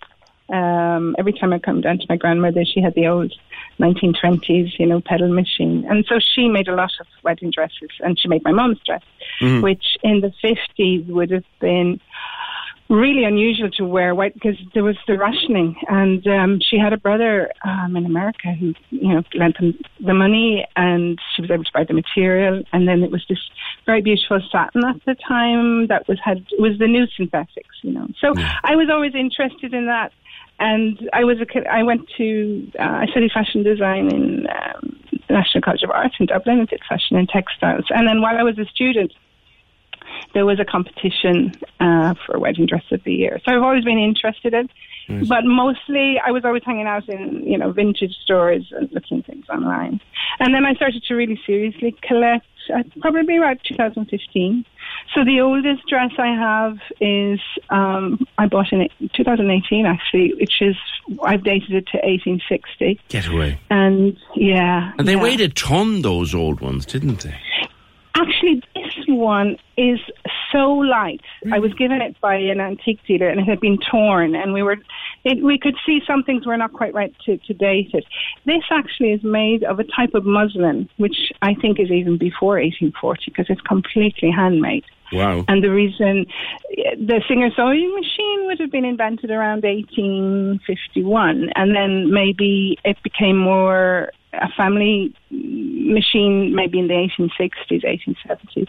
But this one is very special. It's actually like a muslin with little flocking in it. And it's so delicate. Myself and Michelle, when we took it out of the box, we were wearing white gloves, you know, because it's... Some of the older ones were really heavy because they had silk in them and they had pearls in them and loads of other things. They had satin. Satin, which is heavy. Come here, can anybody answer me this question? Who invented or where did they get the idea for... Do you remember them? They used to be known as a meringue. They had hoops inside them and you had to get help to go through the door with them. Who came up with that idea? Can anyone take that on? All right, I suppose I'll take you back to the Baroque era, PJ, right back to kind of the image you would have of Marie Antoinette. It almost looks like her dress is really very, very wide at the hips because it's almost like it's a bustle on each hip, and in the Victorian era you just had the bustle at the back to kind of make the the dress look huge, and then you would have almost like a cage underneath That's it. That's right, yeah. And basically the two panniers, or the side hoops, or as I like to call them, the saddlebags on the side, and that was designed so that the dress would fall dead straight like a big rectangle in the front of your dress. So you showed off your wealth by the embroidery and the amount of gold thread or whatever you had it embroidered with. So you were on display from side to side. Now, I was talking to an etiquette specialist who's actually coming to give us a bit of a Downton Abbey moment on Saturday in our event. And she told me that when the dresses were so wide, when you sat down or moved through a door, you would have to move sideways to get through the door. Or you would have to when you sat down then, whoever was sitting next to you was going to be at arm's length because they couldn't sit up against you. So this then was reflected in the place setting. So where a female was sitting on the table, you had to have an extra large place setting for her, because if you had somebody next to her, they wouldn't be able to eat because they'd be up against the panniers and the hips and the bustles. And the sheer mortification then if she got caught inside the toilet, couldn't get out the door. So then these sort of, I suppose, with the emancipation of women and the suffragette movement, all these restrictions sort of gradually disappeared and it became more fluid. And then back in the 1960s, there was two types of dress, and I know my mum has one, and you had this large hoop that goes in to spread out the skirt. Now, that's right. They weren't as restrictive as the ones back in the Victorian and the Baroque era. So you had that type in the 60s, or in the 1960s you had the mini dress, because Mary Quant had decided to pioneer the mini skirt. That's a very famous photograph of her. That's a very famous photograph. Yeah. Come here, I'm going to get a bit caught for time here. I'd love to stay with the two of you for ages because it's very funny. The history can be funny at times. Michelle, you have a book, Famine in Cork City. Yes, PJ, I have. I was talking to Emer about it, and Emer actually remembered. We've relaunched it with Mercier Press. So about 18 years ago, I was actually on 96 FM talking about famine in Cork City, and it delves deep into the history of Cork Workhouse and what happened during Cork Workhouse during the famine years in Cork City. It's a mixture of statistics, stories, how people lived, how people experienced the famine inside in the workhouse in terms of the institution. So that was relaunched last week. It's backed by popular demand by Mercier Press. It's available online and in select bookstores, and it's also on Amazon.com. Excellent. But it would make a fantastic read, or something for people to send away to people abroad who have a connection with Cork City. We were hugely impacted by the famine in Cork, and sometimes we'd forget that. Lastly, and briefly, Gwen, just give me details of the event this weekend so that we can wrap up that way. Yes, okay, so we're starting on Friday the 1st we've got a really nice event for the ladies as well with Prosecco, so that's from 5 o'clock to 9, and then there's going to be like a mini wedding fair, and then Saturday and Sunday from 12 to 3 p.m. So it's going to be a family event, and not just for brides to be, so there'll be lots of things to see and do. Excellent, and it's on in Dunman Way. Thank you. Thank you both. I've got to get out of there because of time, but Gwen McGurk and Michelle O'Mahony, thank you both. Join the conversation. This is The Opinion Line. With Hidden Hearing, focused solely on your hearing health for over 35 years. They're all ears. Visit hiddenhearing.ie. Cork's 96 FM. We're playing all your favourite Christmas hits after midday on Cork's 96 FM. Christmas with your local Mace, making your Christmas extra special with festive offers. Join the conversation. Call 0818 96 96 96. Text or WhatsApp 083 396 96 96. Email opinion@96fm.ie. This is The Opinion Line with PJ Coogan. Cork's 96 FM. That call that I took from Michael there before 11 o'clock about, maybe calling in the army to deal with things like roads and sulky races, and maybe calling in the army to deal with law and order like happened in Dublin last Thursday night. And there is legislation there called the Aid to Civil Power Act. And you see the army getting called in after storms and to clear roads and floods and all those things, and they're damn good at it. But you'd never see them called in for law and order, even though they can be. They can be called in, but it's a piece of legislation called the Aid to Civil Power, and it's quite formal. It's not just much a case of ringing the barracks, like you have to get a senior officer to get permission from an assistant commissioner and permission from this and permission, and then you ring the the army, and it's not kind of as simple as saying, lads, we need a bit of help here, but it can be done. PJ said what people forget is for the army to be brought in, this is from Paul, what people forget, for the army to be brought in, they have to be given powers of arrest, and that isn't going to happen. They can be given powers of detention under a civil power, I think. I could be open to correction on that one. But here's the thing, only a guard can arrest. So the army can assist in making space for a guy to be arrested. So the army can surround you and sort of, overpower you a little, and then the guard must make the arrest. But that, Paul, you're right there. They don't actually have powers of arrest. That's what happens when you have a martial law, and I don't think anybody wants to descend into martial law. Then Frank has another suggestion with regard to law and order. Do you ever remember the time they had birching in the Isle of Man? Oh my God, birching. It's gone now, I think. But you'd find, says Frank, that people who got the birch in the Isle of Man, they never offended again. I remember seeing a programme about it on the BBC. People said it saved them from a life of crime. A birch, if you're too young to remember what a birch was a whip. You were whipped in the street on the Isle of Man with a birch rod. Yes, a piece of a birch tree, a big long piece of a birch tree. And you could be sentenced by the Isle of Man courts to 8 strokes of a birch or 12 strokes of a birch, and you were given a public whipping with a birch tree. And maybe the guys who were taking part in the riot last Thursday night, those fellas who were taking runners and clothes and terrifying people up and down O'Connell Street in Dublin, that they might be birched publicly. Frank says it worked in the Isle of Man. I somehow can't, sort of with it and enlightened and, dare I say, woke 2023, Frank, I can't see people queuing up to bring back the birch, but I do see where you're coming from. And the idea of bringing the army in, I'd love to get more of your thoughts on that. If we did bring in the army for stuff like riots, if we did bring in the army for the sulky races in particular, and John makes an excellent point, as Shiona made an excellent point last week, as Tiffany made another great point about these sulky races, and the Sunday World carried a great coverage of it during the week. This is an organised series of sulky races, a competition, if you wouldn't mind, between here and the UK, and there is a final scheduled over the next few weeks. Do we want to be here Christmas week? And no, I don't. Do we want to be here Christmas week talking about a bad accident that happened with people seriously injured or worse as a direct result of disruption caused by a sulky race? Do we want to be in that position?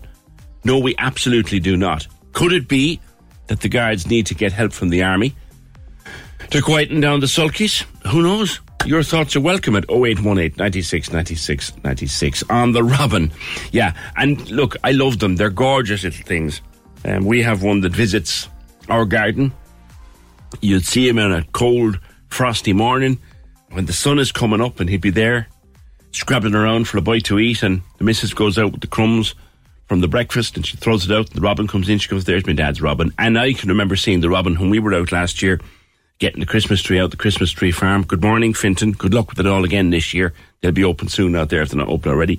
But the robin was following us around the Christmas tree farm. And I was saying, is it the same robin that you see every year? And we one or two texting on that. They are territorial, so the same robin will come back to the same place, but they don't live forever. So you're not seeing the same robin in the same place that you saw 20 years ago. But they do come back. But then, oh thanks, I don't know, whose is this? PJ, it is the same robin. They're very territorial. And they kill each other for territory. What? Little robin, little, gentle, lovely robin redbreast kills for territory? I'm shocked and horrified. I am shocked and horrified. The little robin with the little red breast and the little look up at you like as if to say, can I have a crumb, please? Kills each other. God. I'm shocked and horrified at that. 0818 96 96 96. We love catching up, and we do from time to time catch up with people, Cork people, who are living and working abroad, and their lifestyles and how they live now.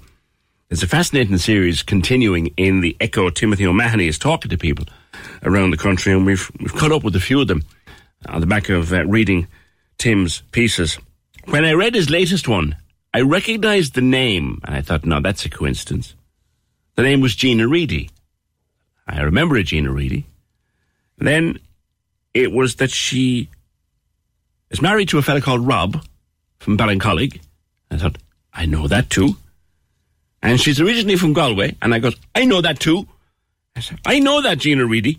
I worked with Gina Reedy because that Gina Reedy used to be here on 96 FM. Hello there.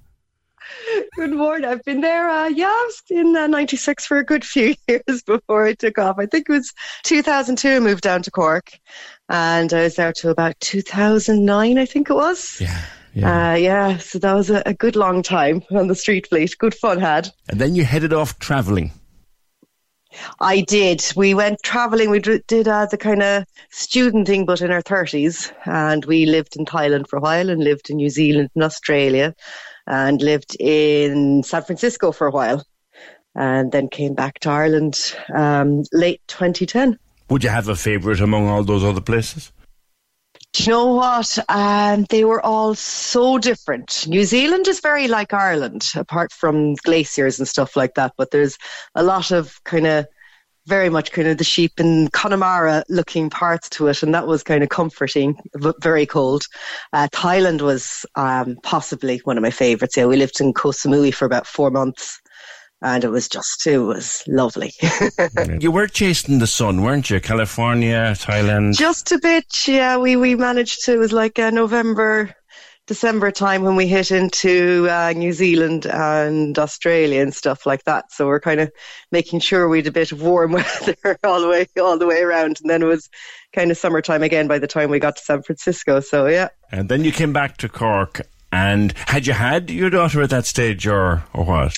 No, she was born in 2013. So we came back and we moved down to a place called Tragumna, just outside Skibbereen. We were there for a little while. And that's colder than Thailand now. It's lovely, but just a touch. It was lovely. It was a lovely place to move to, actually, because we lived, I don't know if people know Tragumna, we lived just across the road from the pub and the beach and stuff. So the people there are lovely. It was a really nice kind of welcome back into Ireland. And we lived in Baltimore for a while, and we've been to Glen Bay and Kerry for a year, and then we went up to Galway for a while and up to Gerard and Barna there. So yeah, missing the sunshine, still trying to get it, but it never happened. So we came for on holiday for about, I think Shiva was three months old, and we came over on a holiday and just fell in love with the place. It was lovely. Whereabouts are you? Because it's an area that a lot of Cork people go to, so Estepona everyone knows. Whereabouts are you then? Yeah, so I'm bang on the border of Estepona and Marbella, so just about 5 minutes from San Pedro. Lots of people know, lots of Irish come around there as well. So just bang in the middle of them all. So I've 10, 15 minutes to get into Marbella Old Town, or 10 minutes into Estepona Old Town, which I love them both. So it's a nice central location, and we're only a few minutes walk to the beach as well, which is lovely. It's very handy too that Rob, your partner, is one of these fellas that can work anywhere in the world for anyone in the world, isn't it? Yes, that's enabled us to be a bit adventurous and travel around. That's one thing here. The pay wouldn't be great for kind of regular jobs, so luckily we could bring contracts with us and such. Which is very handy. And did you literally just say, Gina, do you know what? This is nice. I'm not going home. Or did you put a bit of planning in between the holiday and the move? There was a bit of planning. It was a few months later. So that would have been 7 months later we moved over. So what's life like? What do you do? We've started our own company. I've been involved in tourism here most of the time. So I do food and wine tours and history tours around Marbella Old Town, San Pedro Old Town, and then we do day excursions. So I try to give people the kind of their best day out, and we have a little adventure towards Tarifa, and we do some horse riding on the beach and see all the Roman ruins and explore the town and eat our way through it as well. So my favourite thing is eating and talking. So I do remember you being very fond of history. Sure, you're in a place that's full of it. Oh, it's brimming. You've got it from about 1,500 BC right up. You've had, because of where it is, of course, you're just at the Pillars of Hercules, they call it, between Africa and Gibraltar. So it's been this part of Europe that everyone's wanted to control, between the Romans and the Phoenicians and the Carthaginians and the Moors. There's been constant changing of civilizations coming here. So there's loads of history here as well. And it's influenced the food massively as well, which I found very, very enjoyable. There's a thing, you know, when you go on a holiday to a place, I think there's a tendency to sit by the beach and not bother to find out about the history. That's what you want to do, isn't it, Gina? You want people to say, listen, it's a great place. Don't sit by the beach all day. Don't sit by the pool. Come and see what you've come to. Exactly. Well, the thing about it is the old towns, people do come in the evening time. So during the day, they like to sit by the beach, and then in the evening have a wander, because it's not, that's the beauty about this part of Spain. Everything's kind of in walking distance. And you can walk, it's a 4 or 5 minute walk from the beach in Marbella, just up into the old town. And you can come for a wander there, and just the atmosphere is fantastic there. It's always buzzing, it's always vibrant, even off season, because it's quite a large community living here all year round. It's not dependent on tourism. So there's always a vibe going on, and Spanish people love to go out and eat, they find. Is there a winter, Gina, as such, or rather not like we'd know it at home? It's very different. Spaniards are in denial that their builders are anyway, that there's winter. So there's no insulation in the houses, and it's all marble floors, which is all lovely for the summer. But there's no heating systems in most houses. So at the moment we're using things. Do you remember in your granny's house when you were young, you used to go in and there was that gas heater called the Super Sir? That's what most people, that's what most people use out here. So we turned it on for the first time last night. Okay.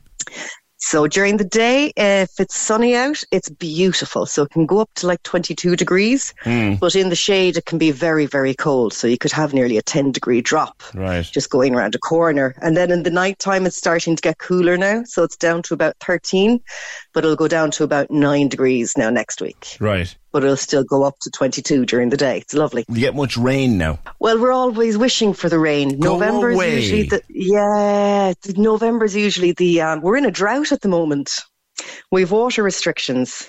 What? So, there's this year's been the worst so far. Like, I remember 2016, it rained for 6 days straight. Mm-hmm. And the rain here is torrential rain. It's like really like monsoon. It's very, very heavy, and you flash flooding, and it's all very dramatic. Mm-hmm. But it hasn't rained. We got a bit of rain last month, very, very little over the summer, and then kind of November and Easter time would usually be our rainy times. But Easter time this year, it started off with a heat wave instead of the rain, and we just got heat wave after heat wave after heat wave.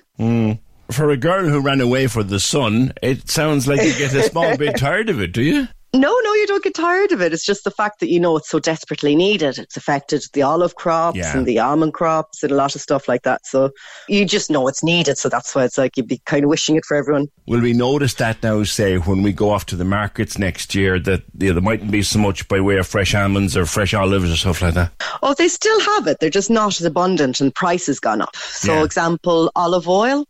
A bottle of olive oil, just regular olive oil to cook with, used to be about €2.53, right? And now that's about €8 to buy. So it's different things like that. It's definitely increased in price. And do you do stuff? I mentioned markets. Would you do things now like bring people to a market and talk them through all the stalls and the history of the area? Oh yeah. Yeah, so I go to the market here. One of my favourite restaurants actually is in there. It's a guy called Paco, and he's a 4th generation fishmonger, but he's an unbelievable chef as well. And he's got this tiny little fish stall, and you go and you tell him it's one of those you'd walk by it if you didn't know. And you just sit down. I just tell him to do what he wants to do. And he'll give me kind of small dishes of everything. And the food is amazing. The best prawns I've ever had in my life. And they would have been caught just like 6 hours before you eat them. And he cooks them to perfection. They're just so soft and sweet. They're absolutely divine.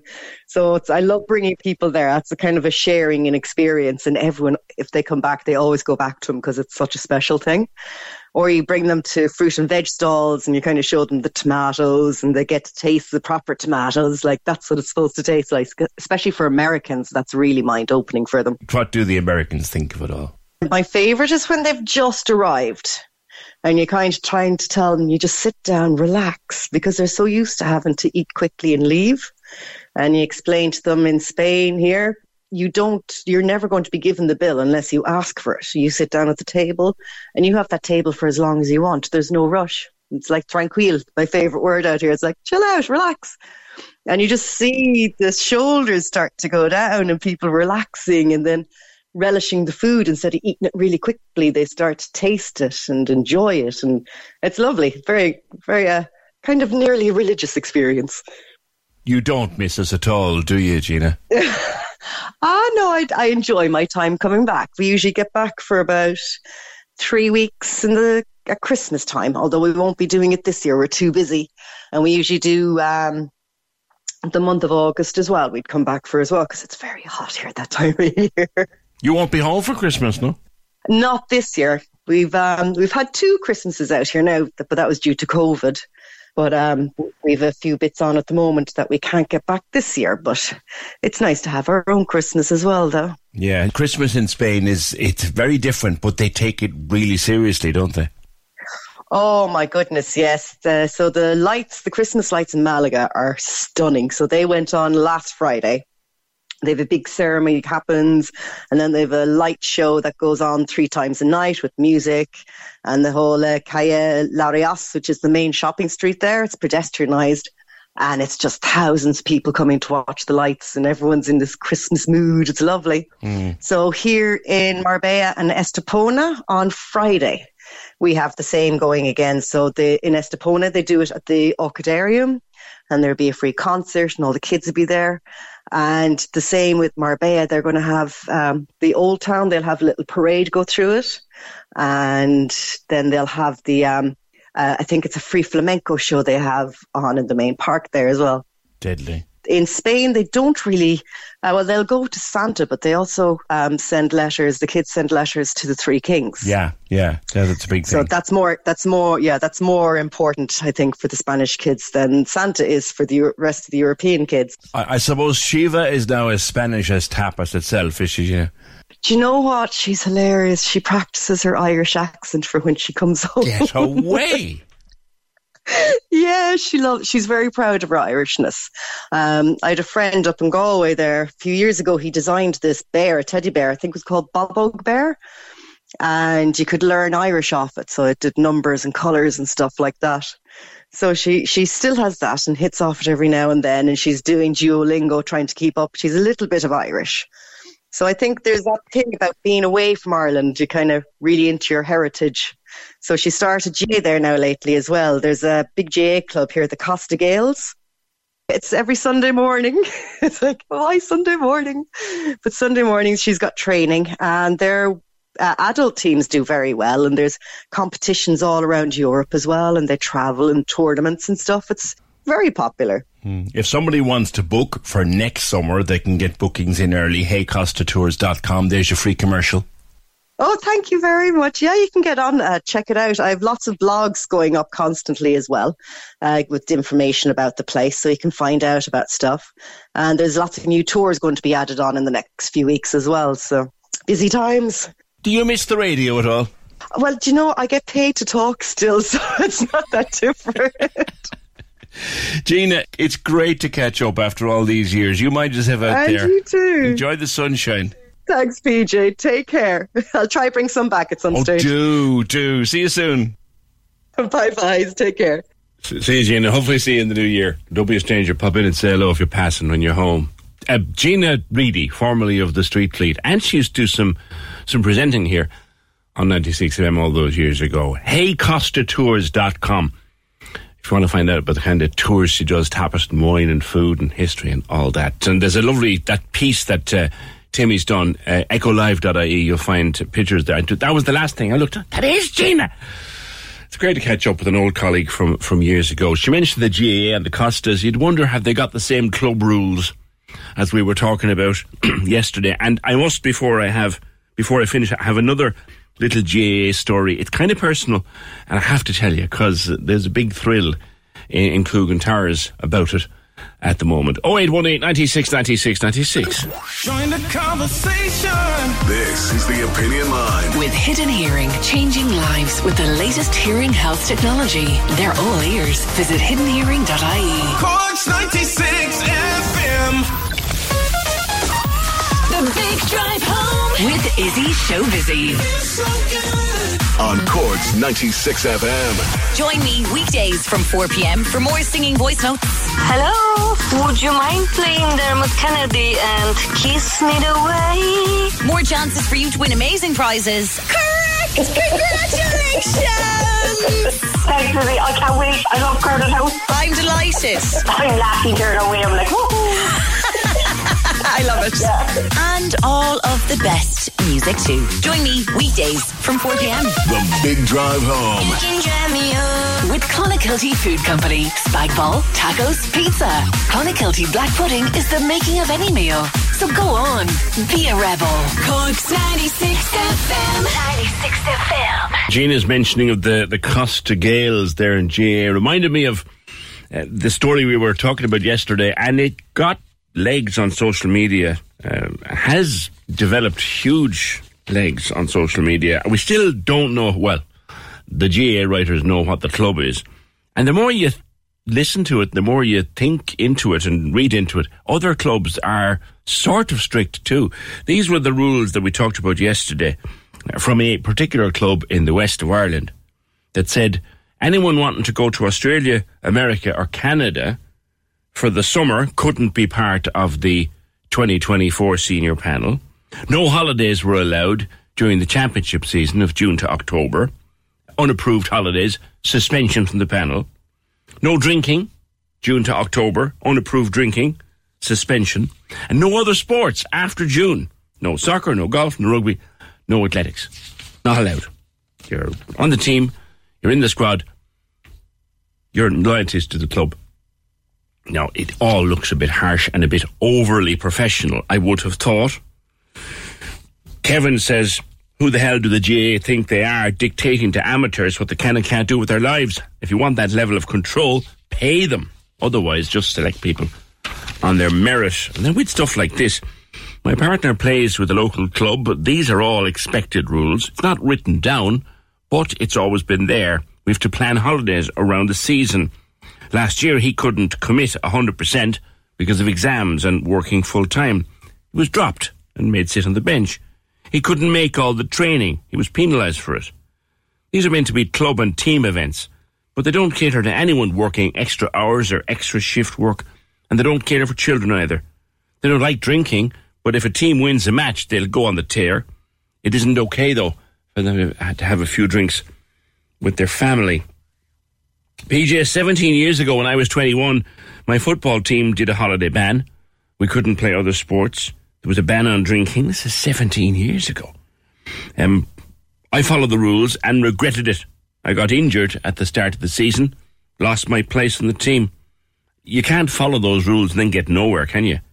I was at an age group where all my friends gave up and minor and after under 21.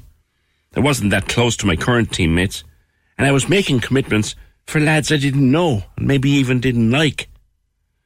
I did a J1 the following year, and I got ignored by the club. I finished up playing at the age of 23. PJ, it was always going to be that way with the clubs. Have you seen a junior B team lately? The days of the 17-year-old, 50-year-old taxi driver, 17-stone, 50-year-old taxi driver playing corner back because he still has a half-decent pair of boots, junior B, they're long gone. It's all youngsters now who couldn't cut it at the top level, and a sprinkle of retired top players. It's a great standard. Terrible for the lesser fit, though. It's all top athletes now at senior Gaelic and football level, and that's from Finbar. And this has kind of silently been happening in clubs for a few years now. You'd wonder, is it overly professionalising an amateur game? Before I leave the topic of GAA, as you know, in Coogan Towers we are a Nemo family. My brother, obviously, and his family far more involved in Nemo than I. But we're Nemo supporters, all the Coogans. Of course we are. You'll have seen at the weekend, or you might have seen if you're into GAA, Nemo Rangers won the Cork Junior A Hurling Championship. Big day for Nemo, not recognised widely as a hurling club, but they did win the Cork Junior A Hurling final at the weekend, beating Harbour Rovers at 114 to 112. Great match, great excitement, great occasion. On that team, on Sunday, was my nephew and godson, Jack Coogan. Again, that might mean nothing to you. That's fair enough. The last time Nemo won that title was 23 years ago, in 2020. The last time they won the Junior A hurling.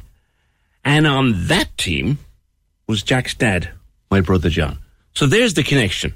I bet you there ain't too many families around with a 23-year connection between father and son winning the same hurling title. There's one to talk about. Right, let's do this. Cork's 96 FM's 10K toy giveaway. With your local credit union, helping you have a wonderful Christmas. Merry Christmas. Loads and loads and loads of €500 toy shopping sprees to be given away over the next couple of weeks. We've already had one winner going forward from the opinion line. Let's see, can we do another one? We play it every day after 8, 11, 2 and 5. We pick qualifiers for the daily draw, and the draw happens after 6 with Izzy on the big drive home, and there are 2 shopping sprees to give away every day, all brought to you by your local credit union, helping you have a wonderful Christmas, and it's only on Cork's 96 FM. There's a password every day. You have to remember the password and text it in with your name. We're going to Kinsale this time. Hello, Tom. Tom. Hey, how's it going? Tom Byrne. Tom, hello. What is the password, sir? Rudolph. Rudolph, it is indeed. All right, Tom Byrne and Kinsale, that puts you two into the draw with Izzy this evening. But you're a big Christmas fan, I am told. Oh, yeah, can't wait now. I have the tree up since the toy show there on Friday. Right. Yeah, we got ours up on Saturday. And have you smallies? One daughter, yeah. Okay. What age is she? 6. 6. Oh, God, it's a really exciting time then the next few weeks. Mm-hmm. She's living. Yeah, Who's the bigger child, though, Tom? Definitely me now, especially she said she wanted Barbie and Ken, you know. I saw that, yeah. Oh, you must have been in your element watching the toy show, so with the Barbie and Ken. Felt like I was in a DeLorean there going back to the past. You haven't got a DeLorean. I felt like I was in one. Time machine.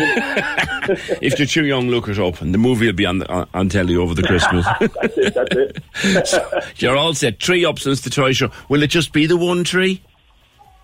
Yeah, stick to the one. Traditional in the sitting room. In the sitting, yeah. No, we do 4. But that's just because I'm a small bit mad. There you go. All right. Plastic ones. Well, no, yeah, we've one big real one and then load of plastic ones. And we might put another real. Yeah. We might put a real one out the back if I can get a nice little one. It's just to go a bit mad, you know yourself. Tom, you're through to the draw with Izzy this evening. All right. Cheers. All right, and thank you very much. Cheers. That's Tom Byrne in Kinsale. Will be in the draw for the Cork's 96 and 10K toy giveaway with your local credit union. Izzy makes the draw after 6. Simon has more qualifiers after 2, and Izzy herself will have a qualifier after 5. And then the draw is after 6 with 2 toy shopping sprees every day. It's back for another year, and already great excitement of an evening. 0818 96 96 96. On Law and Order, Stephen says, and this is the question people were asking earlier, should we call in the army to maybe monitor the sulky races and get them off the road, or call in the army for riots and troublemakers downtown? Because the power is there under a thing called the Aid to Civil Power and all of that. We can do it. Should we do it? Stephen says no. I'll read that message next. Join the conversation. This is the Opinion Line. With Hidden Hearing, focused solely on your hearing health for over 35 years. They're all ears. Visit hiddenhearing.ie. Cork's 96 FM. Yeah, I'll come to Stephen's message about the army in a while, but did you hear the story of Toby the turtle? You can't have missed it. It was all over the papers, and I think it made the television news as well over the last few days. Toby was a little turtle who washed up on a beach in Kerry, totally like out of bounds. There's no reason for Toby the turtle to be anywhere near a beach in Kerry. He has been flown home now on a special flight to the Azores, if you don't mind, of which I'll find out more in a sec. But believe it or not, there's another turtle has been handed in now at Dingle Ocean World. I'm joined by Kevin Flannery. No sooner have you Toby safely back in the Azores that you've got another one. First of all, tell me about Toby, because how did he end up be washed up on a beach in Kerry? Logically, he shouldn't have survived that trip, should he, Kevin? No? Not at all, PJ. Thanks for having me on. It was basically that, look, an odd time, these turtles, because they're loggerhead turtles, they hatch out in the Gulf of Mexico, and they go out onto the Sargasso Sea. They live in the weed there because they have millions and millions of tons of this Sargasso weed, and they thrive and they live off of little bits of jellyfish and that kind of stuff. But they get great storms, and everything in America is great. And these big storms and hurricanes come and they push the poor turtles north. Now, turtles are marine reptiles, and they require a temperature of 20 plus for them to keep moving. Basically, they wouldn't be able to move or survive or do anything if they are not 20 degrees. Their internal organs have to go up to that. But when they get pushed north, as we all know, the water gets colder and they get comatose. They go into a thing called cold shock. Along the east coast of the States, they collect a lot of them and they ship them back down. But sometimes they get washed over here to the Irish coastline and Scotland and Cornwall and those places. Mm-hmm. And this lady, Edna Griffin, was walking in the beach of Maharis and she found a baby one.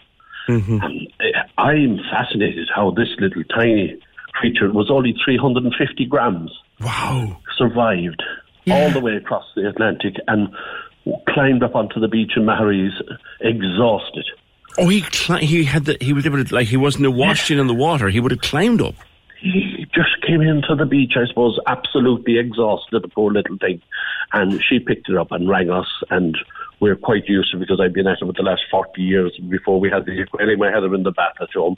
That was the only way we could get him recovered. So you've got to get, would you believe it, taking him out of the Atlantic, you have to give him a saline solution to bring him back to life.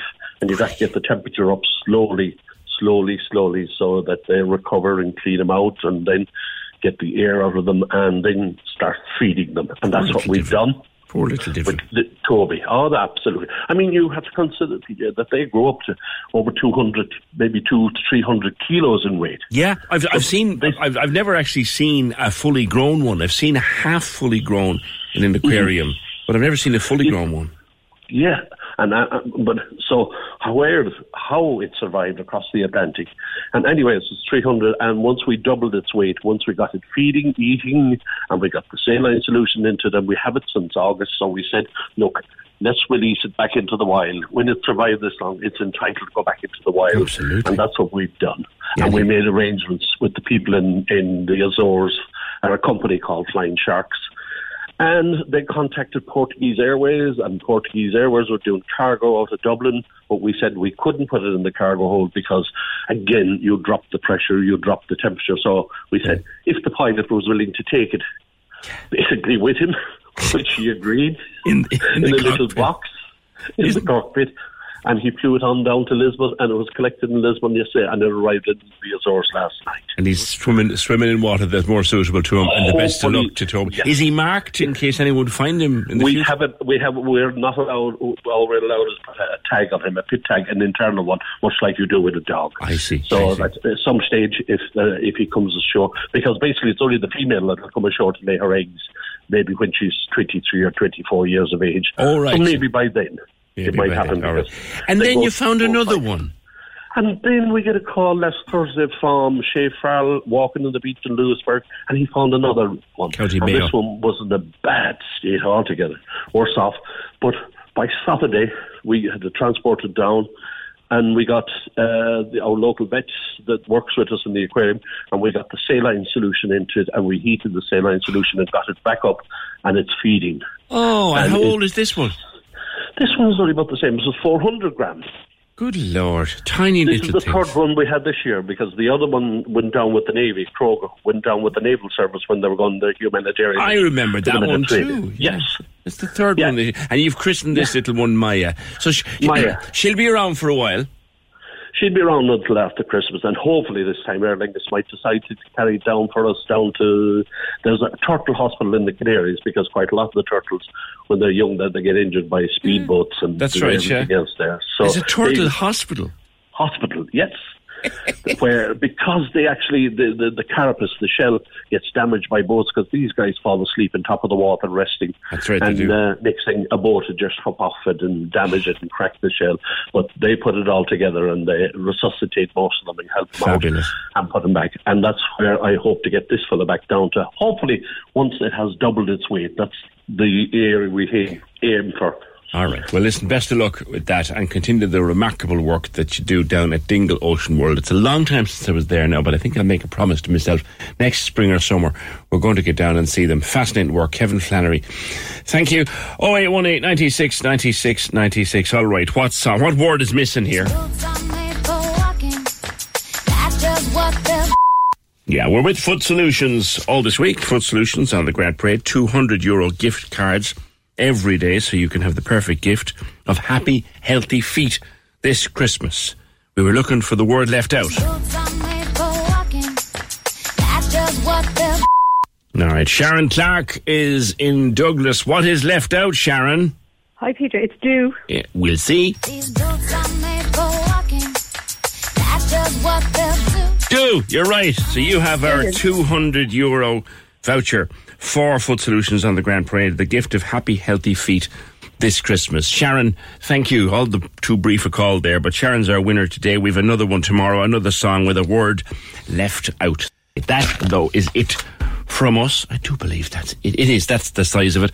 Programme edited by Imra O'Hay, produced and researched by Fergal Barry. Paul, your podcast's up a little bit later, and we'll talk to you tomorrow just after 9. Join the conversation.